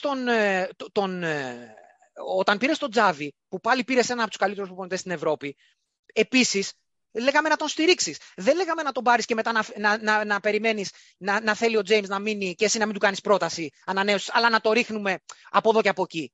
Λοιπόν, μετά πήρες ακόμα και τον Πιτίνο και έφυγε και ο Πιτίνο. Και όχι έφυγε. Ξεκινήσαμε να του σκαλίζουμε, να του. Προσπαθώ να τα πω χωρίς να βρίσω. Τη θέση. Την καρέκλα. Του κάβουμε το λάκκο. Ναι, τέλος πάντων, να του τροχίσουμε, μπράβο, την καρέκλα. Αυτό, ναι. Στο πρώτο δίμηνο, με τις πρώτες ήττες. Αυτά τα πράγματα, λοιπόν, όταν γίνονται σε συνέχεια επί μια δεκαετία, δεν μπορείς τώρα να έρχεσαι και να λες πήραμε ένα τύπο, ο οποίος στην τελική όντως δεν είχε ομάδα μέχρι το Σεπτέμβριο-Οκτώβρη. Δεν τον θέλαμε, τον πήραμε. Έχουμε κάποιες άβολες στιγμές, ένθεν, κακήθεν. Αλλά τέλος πάντων τις ξεπερνάμε όλες και λέμε εντάξει, καλός είναι, μωρέ, θα πάμε καλά. Μα δεν συνηγορώ, δεν υπάρχουν δεδομένα που να λένε ότι μπορείς να πας καλά. Μακάρι να πας καλά. Όλοι θέλουμε να πάμε καλά. Και όντως, συμφωνώ, σου λέω με αυτά που είπες. Τριάρι είναι ο άνθρωπος και όντως και ο Γόλτες δεν διαφωνώ με τίποτα. Ο Γκριγκόνης είναι ωραιότατος στη θέση του. Ο Γόλτες διεκπεραιωτικός άσος, μια χαρά είναι. Ο Παπαγιάννης. δεν διαφωνώ σε τίποτα. Διαφωνώ στο ότι λείπουν όλα, είναι σαν να λείπουν όλα τα βασικά και εμείς παίρνουμε ένα παίχτη και λέμε τώρα ότι εντάξει, επειδή πήραμε αυτό τον παίχτη, νιώθουμε όλη την ανάγκη, εντάξει, προφανώς όλοι Παναθηναϊκοί είμαστε και θέλουμε να πάμε καλά, αλλά αν δεν ήμασταν Παναθηναϊκοί, εγώ δηλαδή προσωπικά, επειδή μια ζωή, προσωπικά εγώ τον Ολυμπιακό τον λυπόμουνα, τον θεωρούσα ότι ήξερα τι δεν κάνει καλά και έλεγα καλά, άστους αυτούς τώρα, είναι όπως όταν είχα γράψει, ότι τώρα κάτι κουρασμένα ανθρωπάκια εκεί κάτω, ξέρω εγώ, δηλαδή άστους στην κακομοιριά τους, εσύ ξέρεις ότι όλα δουλεύουν ρολόι 15 χρόνια, εσύ ήξερες, έβλεπες τους απέναντι ότι δεν δουλεύει τίποτα σωστά, τους έβλεπες ότι παίρνουν καλούς παίχτες, τους έβλεπες ότι κάνουν ρόστερ τα οποία σαν μονάδες, και μιλάμε πανάκριβα ρόστερ, είναι σωστά, αλλά εσύ ήξερες γιατί αυτοί θα αποτύχουν σε βάθος χρόνου. Εσύ το βλέπεις αυτό και το έβλεπες για πάρα πολλά χρόνια. Αυτοί, αν ήσουν Ολυμπιακός το 2006, 7, 8, 9, 10, θα έλεγες, έλα ρε μαλάκα, θα τους γαμίσουμε όλους. Έλα, ποιος τσαρτσαρής και ποιος ντικούδης, ξέρω εγώ. Εμείς έχουμε τους ματσιγιάουσκες και τα όλα μας. Κι όμως, εσύ από την απέναντι μεριά ήξερες ότι σε αυτούς δεν δουλεύει τίποτα σωστά. Παρότι έχουν παίχτες. Τώρα, εσύ δεν είσαι καν από την ανάποδη. Είσαι από την ανάποδη, αλλά είσαι και ο ταλέπορος. Είσαι και έχεις και χαμηλό budget. Δεν έχεις καν καλούς παίχτες. Πήρες έναν καλό παίχτη, τον οποίο τον πήρες μετά που ο προπονητής του δεν τον ήθελε κιόλας. Δηλαδή, θες πάρα πολλά πράγματα να χτίσεις πριν πεις ότι όλα λειτουργούν καλά και τώρα πάμε να τους γαμίσουμε. Θες να χτίσεις σωστή σχέση της διοίκησης με το τεχνικό επιτελείο, θες τεχνικό επιτελείο με αρχίδια, θες μετά παίχτες με αρχίδια, δηλαδή που δεν έχεις τίποτα από όλα αυτά. Καταλαβες, αφού τα κάνεις αυτά, τα οποία στο μπάσκετ είναι πολύ εύκολο να τα κάνεις. Είναι θέμα αποφασιστικότητας και αν το θέλεις. Δεν σημαίνει ότι θες το τεράστιο budget. Ήδη τώρα το budget μας, όντως, είναι αντίστοιχο επίπεδου με τον Ολυμπιακό. Είναι λίγο χαμηλότερο, αλλά δεν είναι άσχημο. Δεν είναι κάτι το οποίο θα σου έλεγε ότι σε βγάζω τελευταίο no matter what, όπως εμείς είμαστε και ζούμε αυτή τη στιγμή. Το budget σου είναι σε ένα λογικό πλαίσιο. Αν του χρόνου, τώρα τελειώνω. Αν του χρόνου ανέβει κιόλας λίγο και λίγο να ανέβει, θα είσαι σε αρκετά καλύτερο επίπεδο. Το θέμα είναι ότι η όλη λειτουργία της ομάδας είναι λανθασμένη. Δεν υπάρχει καμία σωστή λειτουργία σε κανένα επίπεδο, ενώ λόγω του ότι ένα σεβαστό budget το έχεις. Στο μπάσκετ δεν είναι ποδόσφαιρο. Δεν παίζουν 11 και πρέπει να έχεις αγωνιστικό αυτό 20 παίχτες, ας πούμε. Έχεις 5 παίχτες. Από τους οποίους 5 παίχτες, αν πάρεις να έχεις βασικά πράγματα, δηλαδή έναν ηγέτη guard, έναν ακόμα, 2, εάν μπορείς να κάνεις μια big 3 με παίχτες, όπως έχουν όλες οι ομάδες, είσαι σε top επίπεδο. Αν δεν κάνεις και έχεις 2 παίχτες έστω, είσαι πάλι, μπαίνεις οκτάδα. Και μετά, παίχτες οι οποίοι να είναι σε σωστούς ρόλους, που τους έχει διαλέξει ο προπονητής, και να τους χτίσεις, να τους δουλέψεις 2 χρονάκια, το δεύτερο χρόνο θα έχεις σαφή θεμέλια, δυνατότατα, για να είσαι πάντα σε καλές θέσεις. Ό,τι έχει κάνει ο Ολυμπιακός δηλαδή. Καλά. Αυτή τη στιγμή δεν θεωρώ ότι έχεις τίποτα από αυτά. Κοίτα. Έχεις τον μπέικον. Ναι, εγώ γενικά είμαι λίγο πιο κοινικός. Θεωρώ ότι... Καταρχάς να πούμε λίγο ότι ο Τσου σκασμένος είναι και δεν καταλαβαίνω γιατί. Γιατί όμως. Σκασμένος, πολύ. Γιατί θα ήθελα να πάμε καλά, γιατί δεν είναι μακριά το να πηγαίνεις καλά, γιατί πήρες ένα καλό παίχτη, ο οποίος είναι όντως καλός παίχτης, εντάξει, γιατί έχεις ένα budget το οποίο είναι σεβαστό πλέον, δεν είναι όπως ήταν πριν, και γιατί χάνεις την ευκαιρία για ακόμα μια χρονιά να λειτουργείς σωστά, αλλά αντί αυτού λειτουργείς με τεχνάσματα και με υπεκφυγές. Είναι κακός τρόπος δουλειάς. Είναι ντροπή να είσαι ο Παναθηναϊκός. Ντροπή αυτό το προηγούμενο Απρίλιο διώχνεις ξαφνικά εν μία νυχτή το τότε προπονητή και τους 2 ανθρώπους τους οποίους έχεις βάλει εκεί μπροστά, έτσι, να κάνουν ό,τι κάνανε, ό,τι καλύτερο μπορούσαν. Εντάξει, εγώ να δεχτώ ότι και ο Διαμαντίδης και ο Αλβέρτης, εγώ καταρχάς τα έλεγα πρώτος, ότι κάνανε λάθη και λάθος επιλογές, έτσι. Εγώ τα έλεγα όταν άλλοι δεν μίλαγαν, ας πούμε, ή δεν έπρεπε να μιλάμε, είτε... και ο Πρίφτης. Λάθος και αυτός, πολλά λάθη και τα πληρώσανε τελικά. Ποιες λάθος επιλογές, γιατί ξέρουμε τι λεφτά τους δώσανε. Επίσης, θέλω να πω το εξής πάνω σε αυτό. Περίμενε. Γι' αυτό μιλάω τόση ώρα. Ότι, δηλαδή, ξεκινάς πες τον Απρίλιο, λοιπόν, αυτοί οι άνθρωποι, οι οποίοι πρόπερση δουλέψαν με πολύ χειρότερες συνθήκες από ότι οι φετινές που αναφέρεις, πολύ σωστά. Έτσι. Και σε μία νυχτή τους διώχνεις, τους πετάσαν στημένες μνημονόκουπες και ας τον βρίσκεις στην άκρη. Δεν έχει και μεγάλη ιστορία στον Παναθηναϊκό. Οι άλλοι δύο, δηλαδή θέλω να πω, όταν δεν σέβεσαι την ιστορία σου, έχεις πρόβλημα εξ αρχής, δηλαδή εκβάθρον, δομικό. Και πας και φέρνεις πίσω τον Πεδουλάκη. Ο οποίος Πεδουλάκης είναι η μετεψύχωση δηλαδή του Μαμρά. Δηλαδή τι να πω πλέον. Έχει έρθει 500 φορές πίσω. Είναι σαν να έρχεται από τον τάφο κάθε φορά. Όταν είσαι η ομάδα που έχεις άκουσε να δεις. Όταν είσαι η ομάδα που έχεις καταφέρει και έχεις διώξει. Είναι η μόνη φορά που έγραψα κιόλας. Και δηλαδή και δεν θέλω να ξαναγράψω.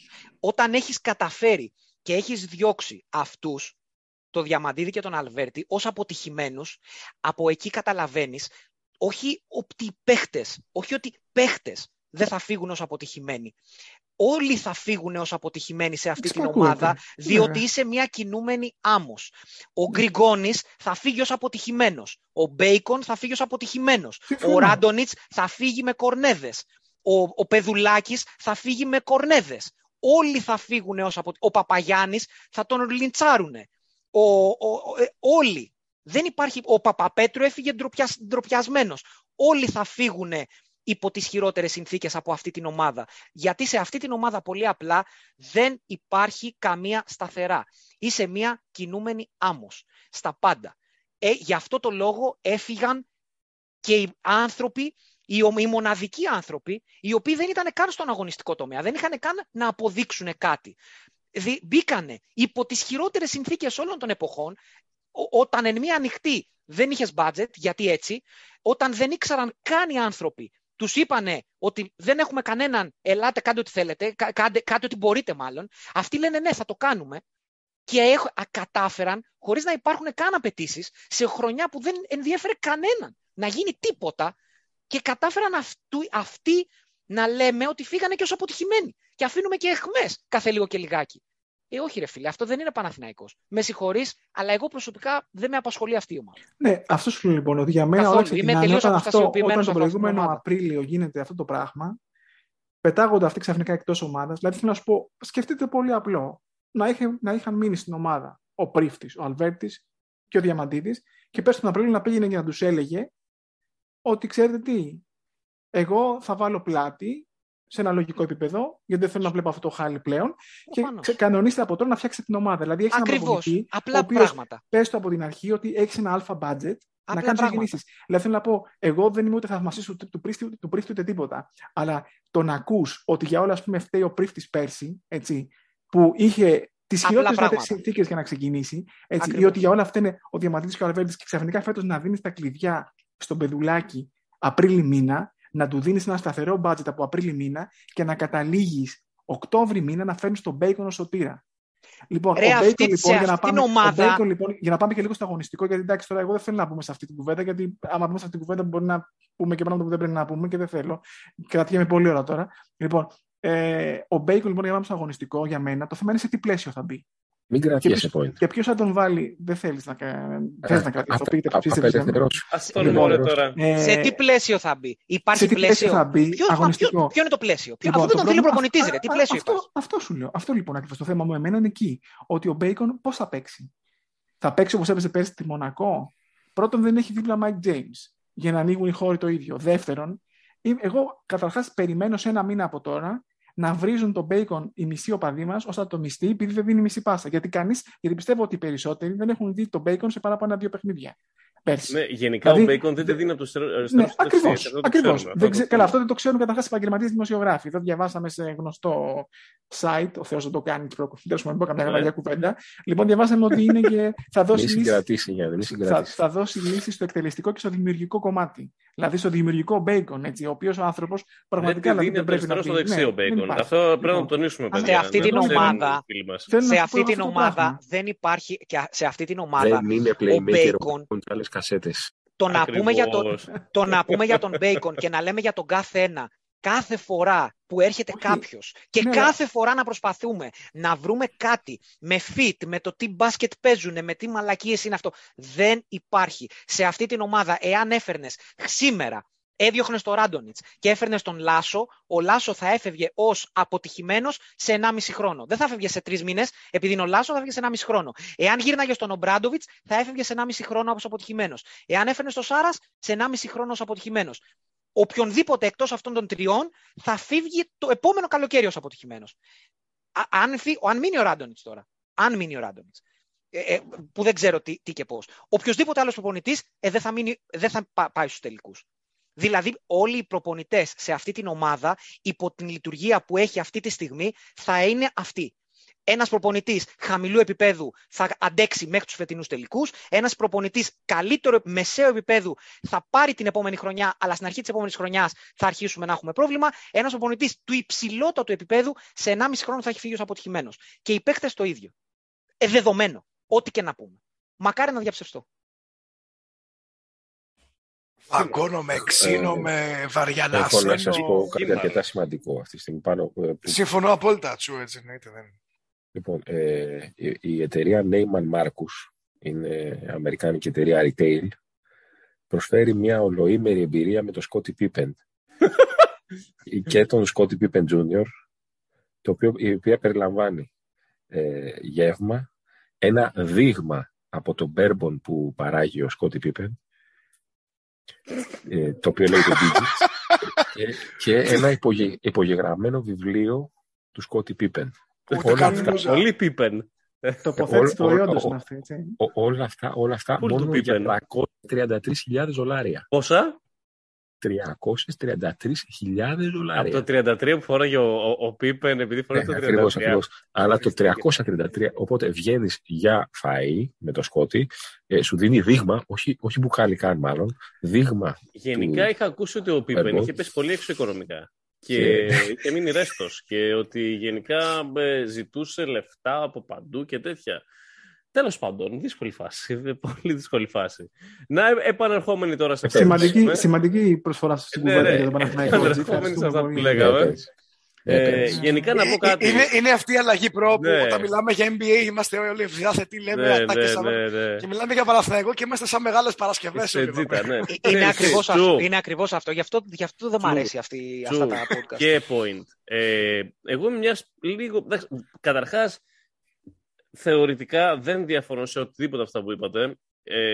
Βάσει αρχής, ναι, έχετε απόλυτο δίκιο. Όμως ξαναλέω, επειδή βλέπω τα πράγματα λίγο πιο κοινικά και θεωρώ το εξής, ότι ο Παναθηναϊκός, αν κάτι έλειψε τον Παναθηναϊκό, πέραν προφανώς των όλων λαθών που έχουν γίνει, είναι η νίκη. Δεν υποτιμώ, και καλό και εσάς να μην το υποτιμήσετε, την έννοια της νίκης σε ένα μεγάλο κλαμπ. Τώρα θα μου πεις πώς θα κερδίσεις αν κινείσαι λάθος. Οκ, το ακούω. Πρόσεξε να δεις. Άκουσε με. Μισό. Κάτσε να τελειώσω, ρε. Περίμενε, ρε. Λοιπόν, εγώ λέω το εξής. Ότι ναι, μεν κινείσαι λάθος, αλλά δεν αποκλείω το να κερδίσεις ή το να γίνεις καλύτερος ακολουθώντας κάποια βασικά πράγματα σε αγωνιστικό επίπεδο. Δηλαδή, αυτό που λες τώρα για τον Ολυμπιακό, πίσω του με τις γιάωσης κτλ. Ναι, ισχύει, αλλά και εσύ από την άλλη. Είχες υπερομάδα. Δηλαδή, οποιαδήποτε άλλη ομάδα να έχει απέναντι τον Ολυμπιακό, εκείνος ο Ολυμπιακός θα κέρδιζε. Δηλαδή, ο Ολυμπιακός εκείνος πηγαίνει το 9 σε ένα Final Four και χάνει στο καλάθι, στο καλύτερο Final Four των εποχών. Το 10 εννοείς. Το 9. Το 9 με εμάς εννοείς. Πάει σε ένα Final Four και χάνει στο καλάθι, που θα μπορούσε πολύ εύκολα ο Γκρι, ξέρω εγώ, να βγάλει την μπάσα και να γίνει ένα σουτ ελεύθερο κτλ. Ρε φίλε, δεν γινότανε όμως, γιατί ήταν ο Γκρι. Αυτό σου εξηγώ. Εσύ δεν είχες τον Γκρι, είχες το Διαμαντίδη και το Σπανούλη. Δεν είχες τον Γκρι. Πρόσεχε να δεις. Τώρα τον έχεις. Αυτό σου λέω. Βασικά τώρα δεν έχεις ούτε τον Γκρι. Δεν έχεις αυτούς τους παίκτες. Αλλά και ο Ολυμπιακός τότε δεν έχανε επειδή δεν ξέρω εγώ. Όχι, έχανε επειδή ακριβώς γιατί είχε το Σκούνι Πεν και το Λιν Γκρι. Εσύ είχες το Διαμαντίδη και το Σπανούλη.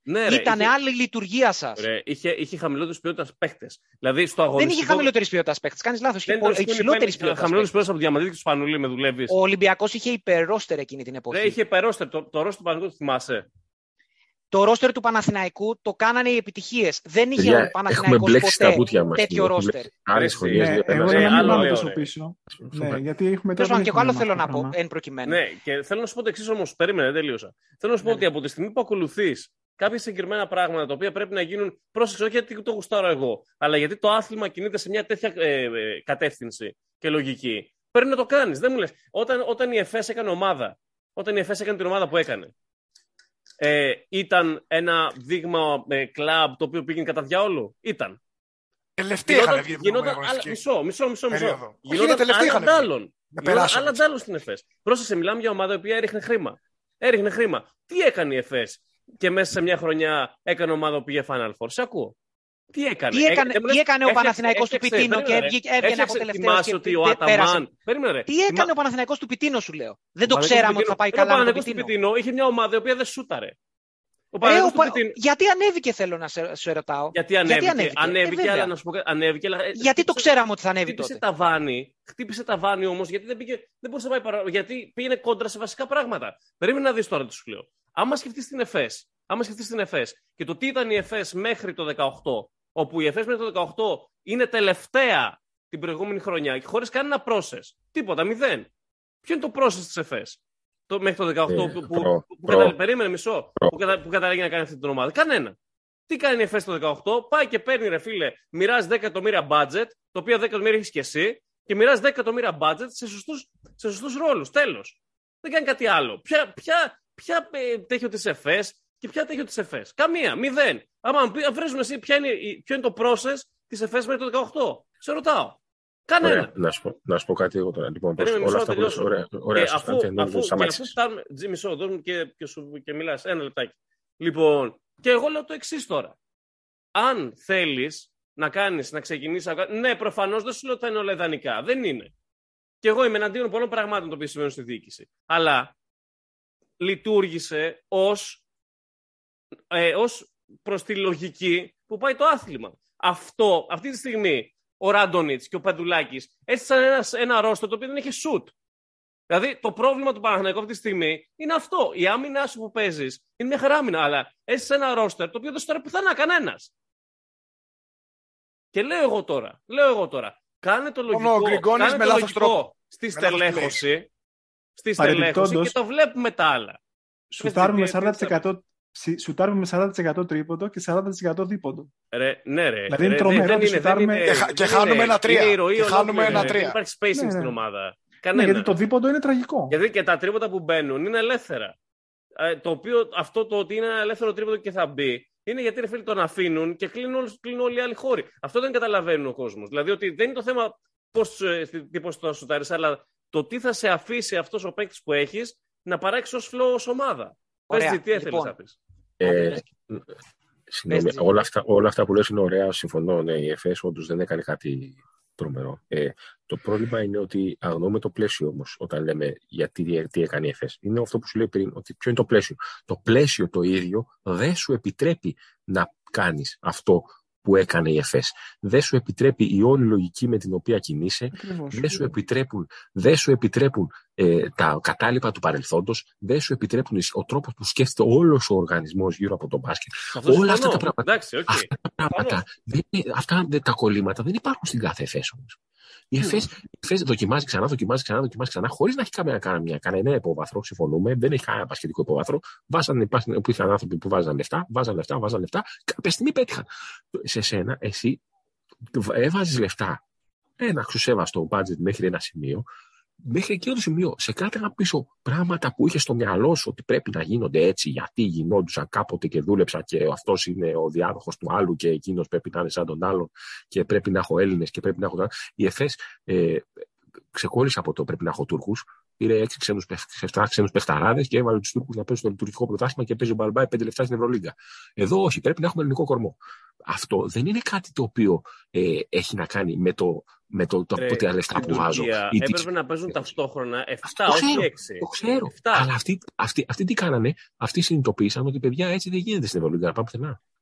Ένα μικρό αστερίσκο. Έχουν κάνει για αυτό το λόγο τον Bobby Dixon Τούρκο, κάναν τον Larkin Τούρκο, κάναν τον Will Beckett Τούρκο. Προφανώς, όλα αυτά. Μικρός αστερίσκος αυτό, δεν διαφωνώ. Πρακτικά, σκέφτηκα πρακτικά, σου λέει τι έχουμε. Έχουμε τώρα Τούρκους παίχτες προκοπής. Όχι, δεν έχουμε. Θα κάνουμε Αμερικάνους Τούρκους ή θα πάρουμε ή θα ασχοληθούμε με την Ευρωλίγκα παίρνοντας όσο πιο πολλούς καλούς ξένους μπορούμε. Και ξεχνάμε. Και μετά στην Τουρκία θα παίξουν αυτοί που μπορούν. Οκ, τόσοι όσοι εδώ τι λέει ο κανονισμός. Τώρα, αυτά τα πράγματα για να γίνουν στο Παναθηναϊκό πρέπει να γυρίσει ο κόσμος ανάποδα. Δεν μιλάμε για κάτι δηλαδή που απλά βάζει λεφτά την άλλη μέρα κάποιος και μιλάμε για ολόκληρες λογικές χρόνων και παθογένειες χρόνων που πρέπει να ξυλωθούν. Πώς να συγκριθώ εγώ με την ΕΦΕΣ, φίλε, σε αυτό το πράγμα. Πριν από εκεί, νομίζω ότι. Τσου θα το πεις. Απλά πάνω σε αυτά που λέτε τόση ώρα, κρατιέμαι. Θέλω να πω διάφορα. Θα πεις εσύ και θα ξαναπώ εγώ ό,τι θέλω. Απλώς υπάρχει ένα πράγμα, νομίζω όλο περιστρέφεται γύρω από ένα κέριο σημαντικό σημείο. Όταν γνωρίζουν όλοι από την πρώτη στιγμή που έρχονται σε αυτό το κλαμπ ότι πέραν του μεγαλομετόχου, whatever, δεν ξέρω, ιδιοκτήτης, ό,τι τα έχω μπερδέψει πλέον, δεν ξέρω τι, προέδρου, όλα αυτά μαζί, whatever, όλοι γνωρίζουν ότι είναι αναλώσιμοι από την πρώτη στιγμή που θα πατήσουν μέχρι το όποτε, δηλαδή. Από τον προπονητή μέχρι. Μόνο ο Πάρης ο Δρεμάνης έχει μείνει, ρε παιδιά. Δηλαδή, από τον τεχνικό διευθυντή μέχρι τον προπονητή, μέχρι τους παίχτες, μέχρι τον τελευταίο project, τον πέμπτο ψηλό, τον βασικό άσο, οποιονδήποτε έρχονται, και αυτό είναι αποδεδειγμένο εδώ και κάποια χρόνια, και είναι μάλλον σχεδόν σίγουροι όλοι ότι δεν θα ολοκληρώσουν καν το συμβόλαιό τους. Άρα, έρχονται χωρίς να ξέρουν τι να περιμένουν οι ίδιοι από το κλαμπ, από τους εαυτούς τους, τι έχουν να δώσουν, τι περιμένει το κλαμπ από εκείνους. Αυτό είναι καταδικασμένο να αποτύχει. Και νομίζω ότι αυτό είναι επί της ουσίας που καυτηρίαζε περισσότερο από όλα πριν ο Τσου. Ξεκινώντας βέβαια από το κομμάτι πιο πολύ το ανέφερε για τους προπονητές και που είναι η αρχή και το τέλος μιας ομάδας θεωρητικά, του αγωνιστικού κομματιού, εν πάση περιπτώσει. Αυτό. Είναι όλοι αναλώσιμοι. Και όταν τους συμπεριφέρεσαι σαν αναλώσιμους, δεν υπάρχει καμία περίπτωση να αποδώσουν. Στον Παναθηναϊκό, ο Αταμάν πέρσι θα είχε φύγει στη μέση της χρονιάς. Καταλαβαίνεις. Ο Αταμάν πέρσι στον Παναθηναϊκό θα είχε φύγει στη μέση της χρονιάς. Και δεν είναι καν τι θα είχε φύγει. Είναι ότι δεν θα είχε δοθεί καν η δυνατότητα να δουλέψει όπως θέλει και εμείς σαν οπαδοί δεν θα ξέραμε καν τι επιλογές έκανε και ποιος έκανε τις επιλογές. Αυτή τη στιγμή ο Παναθηναϊκός είναι ένα κλαμπ στο οποίο από τη στιγμή που δεν έχει καν γενικό αρχηγό εντός του γηπέδου, δηλαδή έναν προπονητή, ο οποίος να ξέρει, ο ίδιος ο προπονητής, ότι θα έχει ένα πρόγραμμα εκεί πέρα, ότι θα ξεκινήσει, όχι να κερδίσει σήμερα και αν δεν κερδίσει σήμερα και αύριο ή κάνει μια κακή ήττα σήμερα και μεθαύριο, μετά θα αρχίσουμε να λέμε ότι δεν πήγε αυτό, δεν έκανε καλά την αλλαγή. Ποιος θα πήρε ποιος έκανε την αλλαγή? Ο κάθε δημοσιογράφος, εμείς στο Twitter θα πούμε ποιος έκανε, αν έκανε ο άλλος αλλαγή σωστά. Αυτά τα πράγματα ένας προπονητής πρέπει να έρθει και να ξέρει ότι θα δουλέψει, να είναι top και να κάνει ό,τι θέλει. Θέλει να κάνει λάθη ο προπονητής, θα έχει στα αρχίδια μας. Δική μας δουλειά είναι δική του δουλειά. Ας κάνει λάθη, δεν ενδιαφέρει κανέναν. Θέλει θα κάνει ήττες, ας κάνει ήττες. Ένας προπονητής πρέπει να δουλεύει στο γήπεδο και να κάτσει να στηριχτεί για όσο χρειάζεται και να πάρει τους παίκτες που χρειάζεται και να ζήσει και να πεθάνει με αυτούς. Εσύ το μόνο που έχεις να κάνεις είναι να τον στηρίξεις. Αλλά να στηρίξεις έναν προπονητή ο οποίος να ξέρεις τη δεδομένα ότι είναι top. Όχι ένα προπονητή ο οποίος να λες ότι τον πήρα γιατί τώρα αυτόν βρήκα. Άλλον θέλαμε, έναν άλλον βρήκαμε, δεν ξέρω εγώ ποιον, δεν συμφωνήσαμε και τελικά πήραμε έναν ανθρωπάκο ο οποίος δεν μας φταίει σε τίποτα ο άνθρωπος. Κανείς δεν μας φταίει. Ούτε ο Πρίτς μας έφταιγε, ούτε ο Κάτας μας έφταιγε, ούτε κανένας. Αλλά παίρνεις προπονητές. 200 προπονητές έχεις αλλάξει από το 12. Τους οποίους τους έχεις έτσι. Όλα αυτά όταν δεν έχεις καν, όχι παίχτες, ρε μαλάκα, προπονητή δεν έχεις. Δηλαδή, άμα πας στους παίχτες. Που εννοείται ότι είναι όλοι αναλώσιμοι. Μαλάκα είναι ένας από τους καλύτερους παίκτες ο Άντριος και μας θα φύγει ο Άντριος. Και το ξέρουμε όλοι, θα το ξέρει και ο ίδιος ο άνθρωπος. Δηλαδή, πώς να πάει αυτός να κάνει τι, θες να βάλει καλάθια. Λέμε για shoot.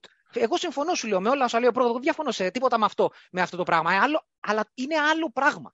Δηλαδή, ήρθε ο Γκριγκόνης, ο οποίος ήρθε με 250% στο τρίποντο και τον βλέπεις ότι έχει 0 στα 50. Ναι, ρε φίλε, αφού είμαστε κινούμενοι. Γιατί δεν υπάρχει το πλαίσιο το αγωνιστικό να παίξει. Μα δεν είναι μόνο το αγωνιστικό πλαίσιο. Είναι η λειτουργία της ομάδας. Έρχεται και έχει άγχος. Τον βάζεις σε λάθος θέση. Τον αγχώνεις. Όλους τους παίχτες έτσι τους κάνεις. Έρχεται ο κάθε ένας και κατευθείαν Του λέμε, έλα, είσαι καλό σουτέρ, έλα, βάλε καλάθια. Αν δεν βάλεις καλάθια, έχουμε πρόβλημα. Θα δούμε τι φταίει. Όχι, ρε φίλε, δεν πάει έτσι μια ομάδα. Όποιος και να έρθει, θα φύγει αγχωμένος.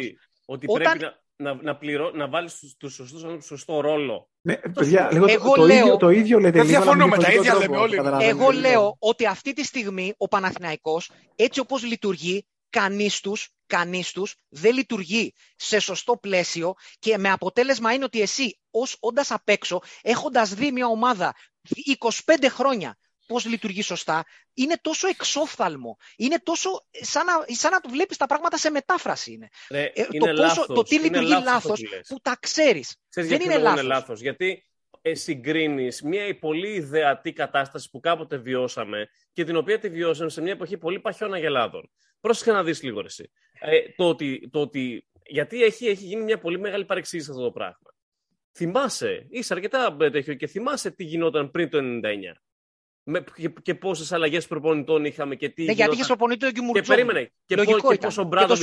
Και πόσο ο ίδιος ο Μπράντοβιτς ήταν να φύγει στο Μάσο Sporting. Το θυμάσαι αυτό το πράγμα.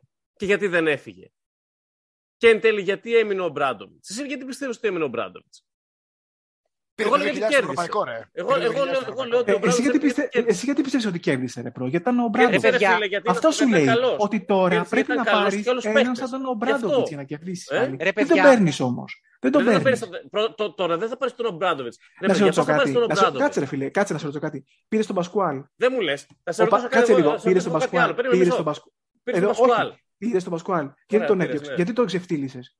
Μετά από 2 χρόνια που σου παίρνει 2 πρωταθλήματα από τον Ολυμπιακό. Τον έβαλε σε πούλμαν, ρε μαλάκα. Δεν τον ξεφτύλισες. Τον έβαλε σε πούλμαν. Ναι. Δεν τον ξεφτύλισες. Το επόμενο βήμα ήταν να του κρεμάσεις ταμπέλα και να του πεις βγες έξω και να σε φωτογραφίσουμε. Ναι, δεν διαφωνώ σε αυτό. Μα τι δεν διαφωνώ. Μα είναι βασικό αυτό. Τι συζητάμε? Είσαι σε ένα σύλλογο που γύρισες τους παίκτες σου με το πούλμαν. Ωραία. Εγώ σου λέω το εξής.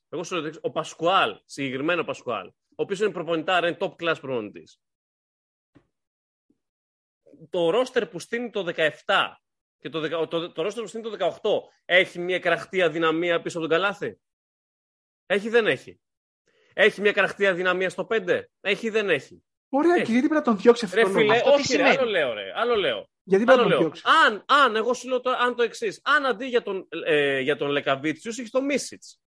Έτσι. Αν αντί για το καλάθι Λεκαβίτσιους έχει το Μίσιτς Λάρκιν. Σου λέω εγώ τώρα. Το οποίο ήταν και πιο φθηνό από το καλάθι Λεκαβίτσιους το 18. Εγώ λέω ότι θα ήταν διαφορετικό το όλο πράγμα το 18, ας πούμε, μετά. Το πιστεύω. Ρε να σου πω κάτι όμως. Τι είναι προ? Ρε παιδιά, όχι να σε ρωτήσω κάτι. Να σε ρωτήσω κάτι. Έχουν γίνει λάθη. Έχουν γίνει λάθη. Χοντρά δομικά λάθη. Κάτσε ρε φίλε, κάτσε να σου πω κάτι. Και τα δύο ταυτόχρονα ισχύουν. Ο Τσάβη στη Ζενίτ, γιατί δεν πήρε το Λεκαβίτσιους πάλι? Δηλαδή, πώς γίνεται. Κάτσε, γιατί αυτό που σου λέει, νομίζω ότι δεν μπορείς να επιμένεις να μην θες να καταλάβεις αυτό που σου λέει ο Τσου. Και αυτό που σου λέει ο Τσου είναι κάτι πάρα πολύ απλό. Ότι σε εμάς το πράγμα ξεκινάει και είναι σάπιο δομικά. Έρχονται σε εμάς άνθρωποι οι οποίοι υπολειτουργούν όταν έρχονται σε εμάς. Δηλαδή, έρχεται σε εμάς κάποιος ο οποίος είναι του 10 και σε εμάς αποδίδει για 5. Και δεν συμβαίνει μόνο με έναν, συμβαίνει με όλους που έρχονται τα τελευταία χρόνια. Δηλαδή, εκείνη το θέμα και αυτό δεν μπορεί να καταλάβεις. Λοιπόν, ο Τσάβη, λοιπόν, ο ίδιος προπονητής που εμείς και εγώ του έχω ασκήσει κριτική για την κακή στελέχωση που έκανε σε εμάς, πήγε στη Ζενίτ, την τελευταία τρύπα του Ζουρνά, την ανύπαρκτη, τη Ζενίτ. Η Ζενίτ δεν υπάρχει μπασκετικά. Η Ζενίτ είναι η κάτω μαγούλα μπασκετικά. Δεν υπήρχε στο χάρτη. Και την πήρε, έκανε με ένα budget 10 εκατομμυρίων, πόσο του δώσανε, μια εξαιρετική στελέχωση. Με αθλητικούς παίχτες, με παίχτες που παίζαν άιζο, με καλούς ψηλούς. Ανακάλυψε τον boyfriend. Αυτός τον έβγαλε εκεί πέρα. Ο Τσάβη στον Παναθηναϊκό για αθλητικό ψηλό πήρε το Ζακ τον Όγκαστ. Που πήγε ο παππούς του στην Αμερική πριν από 500 χρόνια για να βγάλει ο Ζακ Όγκαστ λεφτά από τον μπάσκετ. Ο Ζακ Όγκαστ, λοιπόν, καταλαβαίνεις, ο οποίος ήρθε για δεύτερη φορά στον Παναθηναϊκό. Δηλαδή αυτό που σου λέει ο Τσου και εκείνη η ουσία είναι ότι εμείς φέρνουμε ανθρώπους top και τους κάνουμε πλέον μέτριους. Εκτός από αυτό ξέρεις είναι το πρόβλημα. Δεν λειτουργούμε σωστά, δηλαδή δεν λειτουργούμε στο ελάχιστο σωστά. Εγώ συμφωνώ επίσης ότι η στελέχωση. Κάτσε λίγο δηλαδή, κοίτα το Γαύρο. Ο Γαύρος τι κάνει?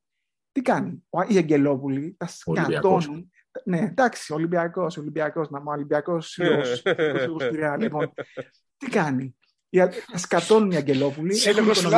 Έχουν οικονομικά θέματα, τα σκατώνουν, πατώνει η ομάδα τους, έτσι. Πάνε να τα κρύψουν, κάνουν και τα καραγκιόζηλίκια με το μέχρι τέλους που τώρα πανηγυρίζουν ότι δικαιώθηκαν, που ήταν ένα αστείο πράγμα. Άλλη πλάνη αυτή στην ιστορία. Αλλά κάθονται όμως μετά και όταν επανέρχονται οικονομικά, σκέφτονται λίγο λογικά και τι κάνουν.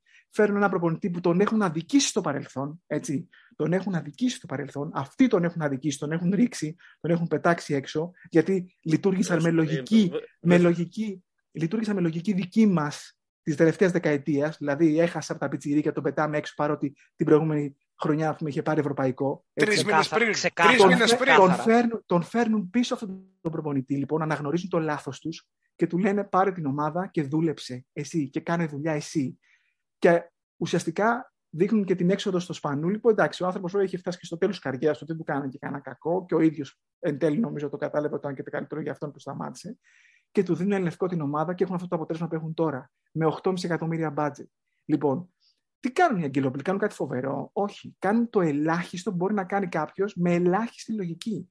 Δηλαδή, διαβάζουν τα ίδια τους τα λάθη και τα καταλαβαίνουν. Εμείς 14 χρόνια κάνουμε κάθε χρόνο τα ίδια και τα ίδια λάθη. Γιατί κάποιος επιμένει να μην θέλει να μάθει. Εκείνη το πρόβλημα του Παναθηναϊκού. Τα υπόλοιπα που λες εσύ τώρα είναι δευτερεύοντα. Ένας προπονητής μπορεί να αποτύχει σε μια στελέχωση, μπορεί να πετύχει μια χρονιά, μπορεί να αποτύχει στην άλλη. Ένας προπονητής σε μια ομάδα μπορεί να είναι super, στην άλλη να είναι κακό fit. Συμβαίνουν αυτά παντού. Πριν το πεις, μια παρενθεσούλα πολύ μικρή, και θα πεις δεν είναι κάτι. Επειδή το αναφέρθηκε πριν και το ανέφερε ο Τσου και νομίζω και λίγο προ. Όλη η ειδοποιώς διαφορά φαίνεται τη χρονιά τη δεύτερη χρονιά που σκάει ο Πιτίνο. Που τους 12, όχι, τη χρονιά από την πρώτη, συγγνώμη. Τους 12 τους ίδιους παίχτες που ήταν 12, τους πάει σε μισή σεζόν και βγαίνουν έκτη. Yeah. Αυτό δείχνει όλο το ότι παρόλα αυτά, αυτόν τον άνθρωπο με το καλημέρα αφήνεις λιτούς και δεμένους και φεύγει για τις φωτογραφίες που έχει ανεβάσει από την Σαντορίνη και για το τι λέει και για τις τουαλέτες και για το... και φεύγει ως παπατζής. Ζήτησε budget ο άνθρωπος και του έβαλε... Δεν εξετάζω, δεν ξέρω τίποτα τι έκανε, δεν έχω ιδέα. Ξέρω ότι αυτός ο άνθρωπος έφυγε στη συνείδηση του κόσμου από την ομάδα σου ως παπατζής. Ναι, τον κοροϊδεύεις, όχι οι Ολυμπιακοί, τον κοροϊδεύουν οι Παναθηναϊκοί. Ναι, ακριβώς. Εντάξει, τον κοροϊδεύουν οι Παναθηναϊκοί. Ο οποιοσδήποτε, ο Μπράντοβιτς, αν ερχόταν το 2002, 3, 4, δεν ξέρω εγώ τι, θα έφευγε ως παπατζής. Ο Παναθηναϊκός το 12-13 κάνει μια πολύ καλή ομάδα. Ο Πεδουλάκης δεν παίζει ωραίο μπάσκετ, κάνει μια καλή ομάδα. Το 13-14 αυτή η ομάδα εμφανώς βγάζει προβλήματα. Παίχτες γερασμένοι, φαίνεται ότι έχει λείψει.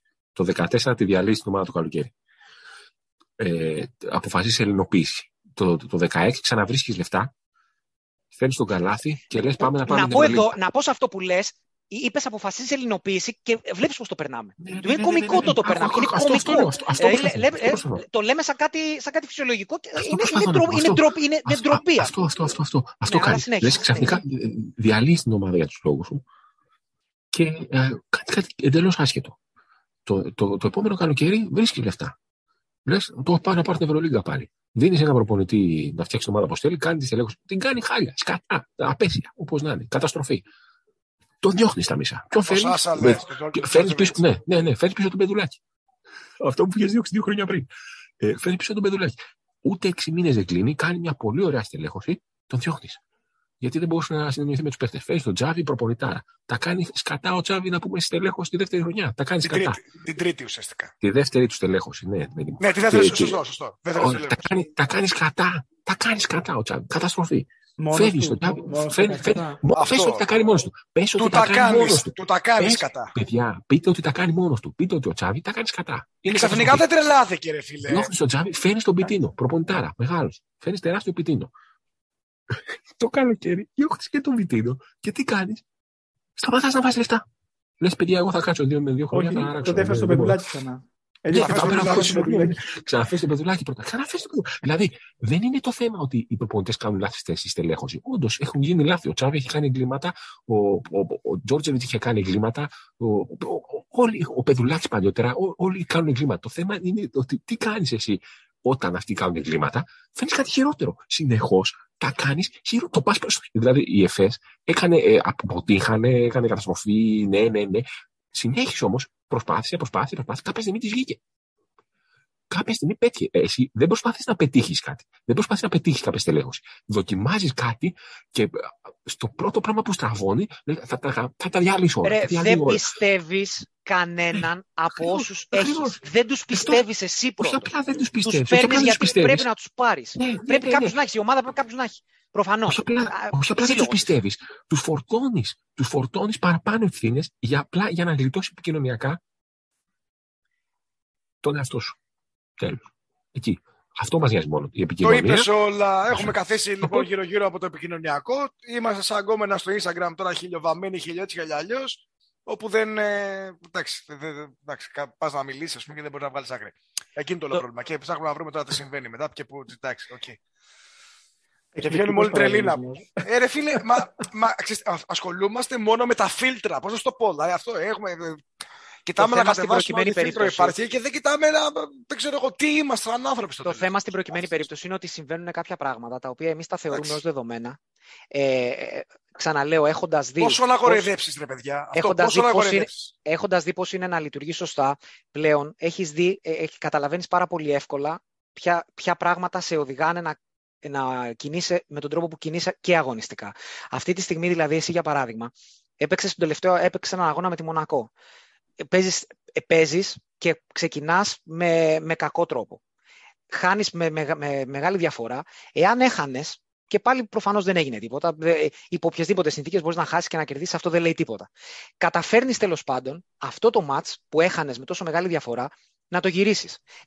Καταφέρνεις να ξαναπάρεις το momentum μέσα στην έδρα σου με τον όποιο τρόπο κατάφερες να το πάρεις. 24 ρίποντι του Williams. Δεν έχει σημασία. Εκείνη τη στιγμή ο παίχτης ζεστάθηκε, γούσταρε και με την ατμόσφαιρα και σου λέει πάμε το μάτι της ζωής. Ανέβηκε κατακόρυφα το Άκα.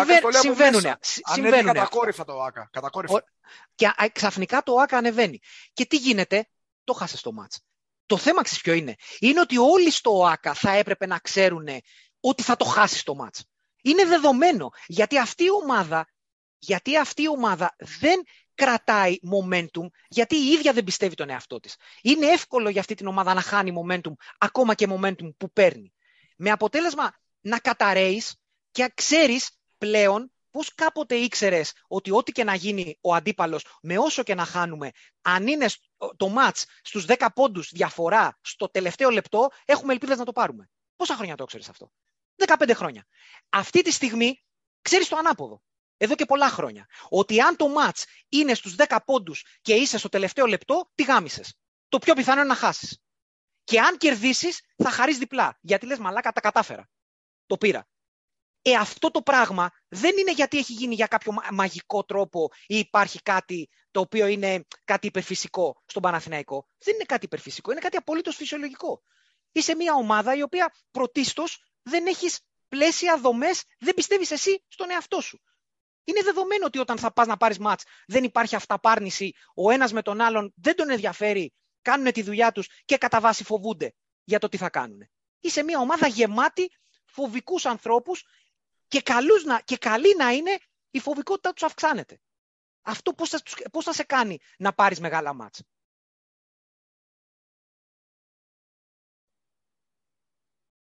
Αυτά είχα να πω. Λοιπόν, τα πρόσωπα που θα πέσουν από το SUR θα τα πληρώσει ο Τσου, έτσι. Δηλαδή, ναι, ξεκάθαρα. Σήμερα ήταν υπέροχος. Τι λέξη άβρος. Λοιπόν, νομίζω ότι πάνω κάτω αυτά, ειδικά για τον Παναθηναϊκό, νομίζω είπαμε αρκετά. Και μπορούμε να μιλάμε 3 μέρες σερί. Ναι, θέλω να πούμε κιόλας. Τώρα, ναι. Θα πρέπει να δούμε λίγο την ομάδα. Άμα θέλουμε να μιλήσουμε. Εγώ θέλω να δούμε την ομάδα και να ξαναμιλήσουμε για τον Παναθηναϊκό. Να ξαναμιλήσουμε για να δούμε. Απλά θέλω να δούμε την ομάδα και σε ένα μήνα θα τα ξαναπούμε. να κάνουμε λίγο την πρόοδο της ομάδας. Θα το δούμε. Να δούμε ποιο θα είναι και το ρόστερ τότε. Θα δούμε και το ρόστερ και τον προπονητή. Ποτέ δεν ξέρεις. Θα μιλήσουμε για τον ίδιο προπονητή. Ποτέ δεν ξέρεις. Μια χαρά. Λοιπόν, αυτό ήταν το HateCast νούμερο 11. Σιγά σιγά αυξάνονται και πληθύνονται τα podcast, παιδιά, από ό,τι καταλαβαίνετε, και εκτιμώ πως καλό είναι να συνεχίσουμε έτσι. Λοιπόν, αυτό το HateCast νούμερο 11, εγώ ήμουν προφανάτικα, ήταν μαζί μας ο Λέμι, ο Point Guard, ο Σάρας, ο Μπάντης, ο Ironman και ο Τσου, και ευχόμαστε να περάσατε καλά αυτή την πολλή ώρα που ακούσαμε και πάλι, γιατί λογικά βγήκε πάλι μεγάλο το podcast. Δεν γίνεται αυτό το podcast να βγει μικρό ποτέ. Λοιπόν, αυτά από εμάς. Μέχρι την επόμενη φορά. Bye bye. Τα λέμε.